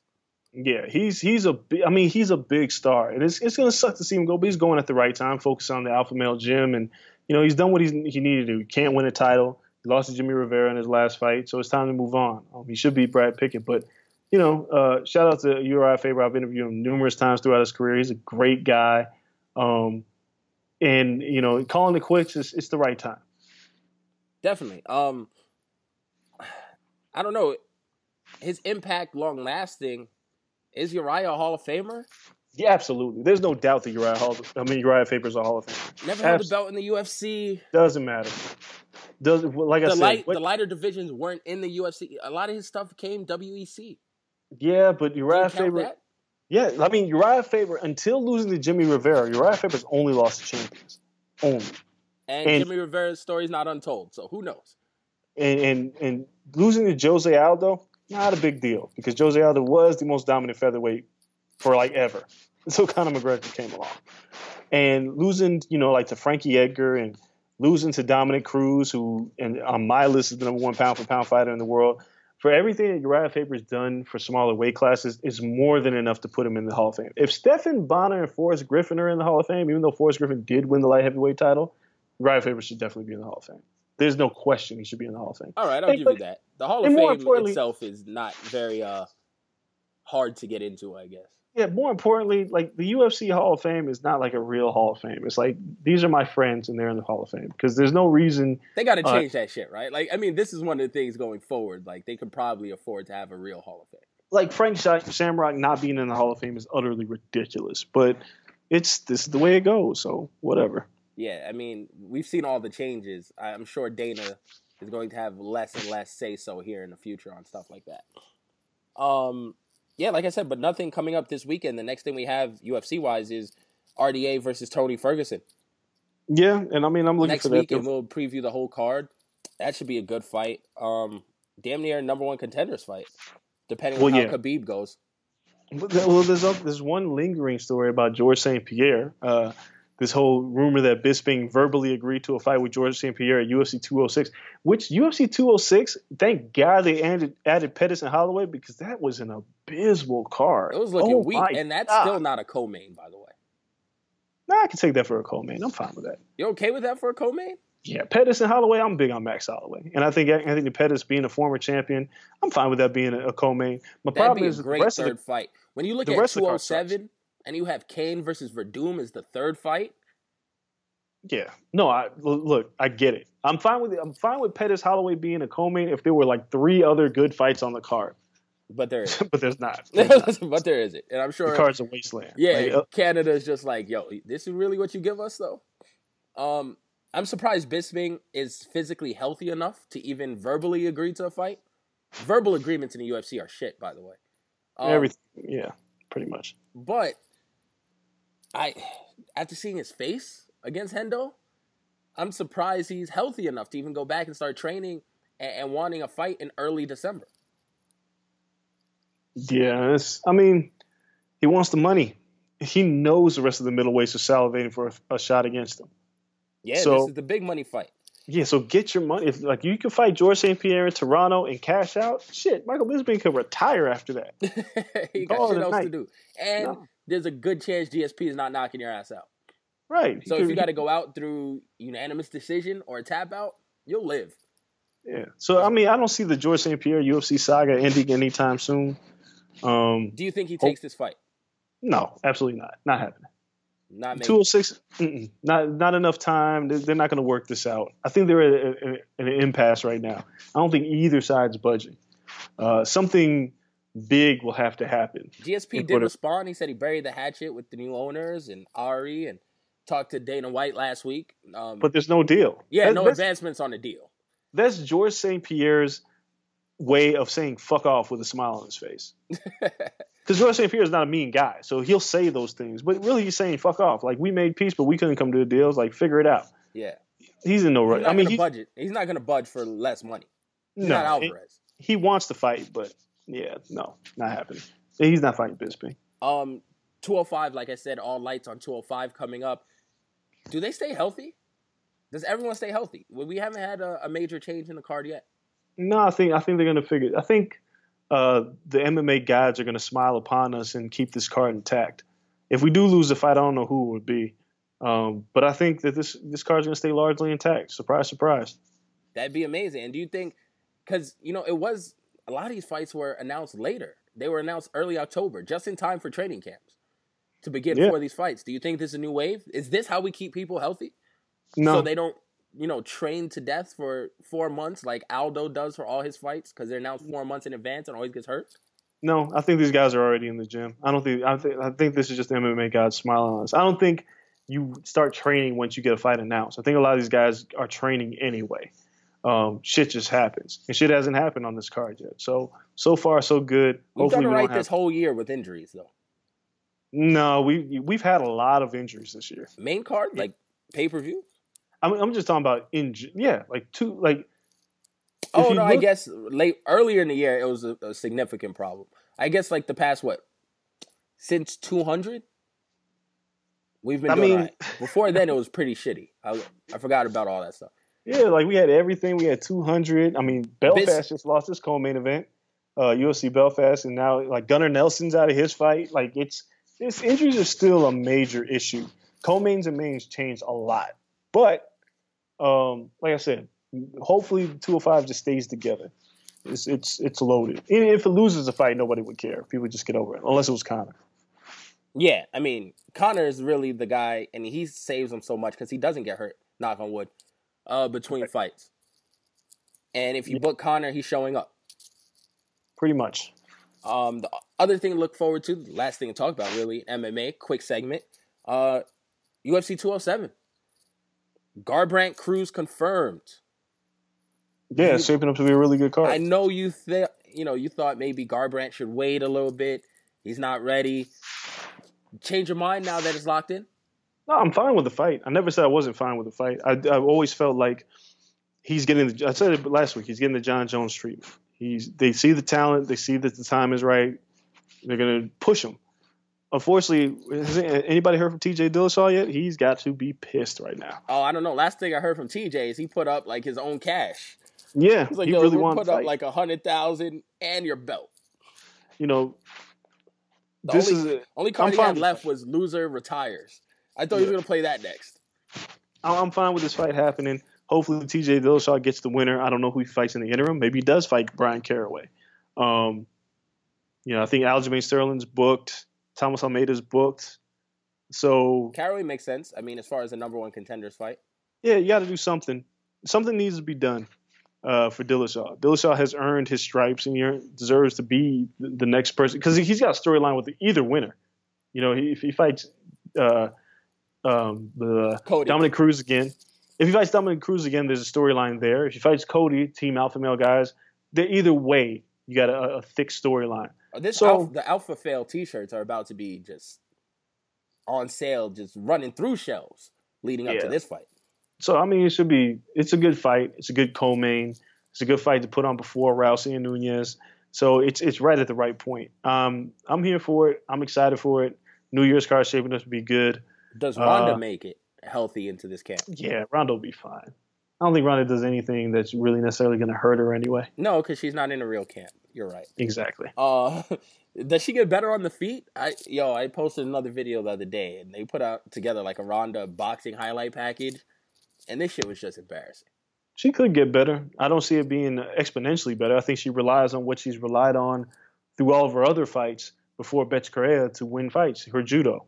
And I think that's how she beats Amanda Nunez. But other than that, I don't see her being better to the point where she's going to try new shit in her first fight back. No spinny shit? No, this is a fight she has to win. So she's got to fight and do what she knows what to do best, which is judo, hip toss, armbar. So there will be no flashy, none of that. I think Ronda's just coming to handle business on December 30th? December 30th, the last fight of the year. It's on a Friday, too. Yep. Because you can't do it New Year's Eve in Vegas because the street shut down. Yeah. So, I think Ronda, she'll be fine. I think she'll be fine. Happy pre-New Year's Eve to us. We will be down there in the madness. Indeed. I'm just hoping that parking is still free by then. Well, we'll see about that. Thank you guys for listening to the show this week. Make sure you hit us up on all social media platforms. The show at The Corner LSN on everything. Me at Kel Dansby on all platforms. Yep, and at Andreas Hale. Until next week, we'll have a recap of the WWE Hell in a Cell. We'll start gearing up towards Survivor Series. Hopefully, some stuff clears up after Hell in a Cell and the show, the Raw. After that, we kind of get to see where the feuds start going. Hopefully, some new feuds pop up. We have UFC to preview, like we touched on. And then also 205 is coming up, Pacquiao. A lot of stuff for next week's show. Make sure you guys tune in next week. Until then, though, we're out. Peace. I'm Mark Chapman. Welcome to the Planet Premier League podcast. Each week, Cesc Fabregas, Nader Manua and myself talk all things Premier League. As a player, you don't have time to talk. No. You don't have time to make a plan. You just need to deal with wave after wave after wave. We watched Coach Carter and he said, afterwards, the game's just about doing this for your teammates. And I remember looking around halfway through the film and half the squad was asleep. Planet Premier League. Listen wherever you get your podcasts.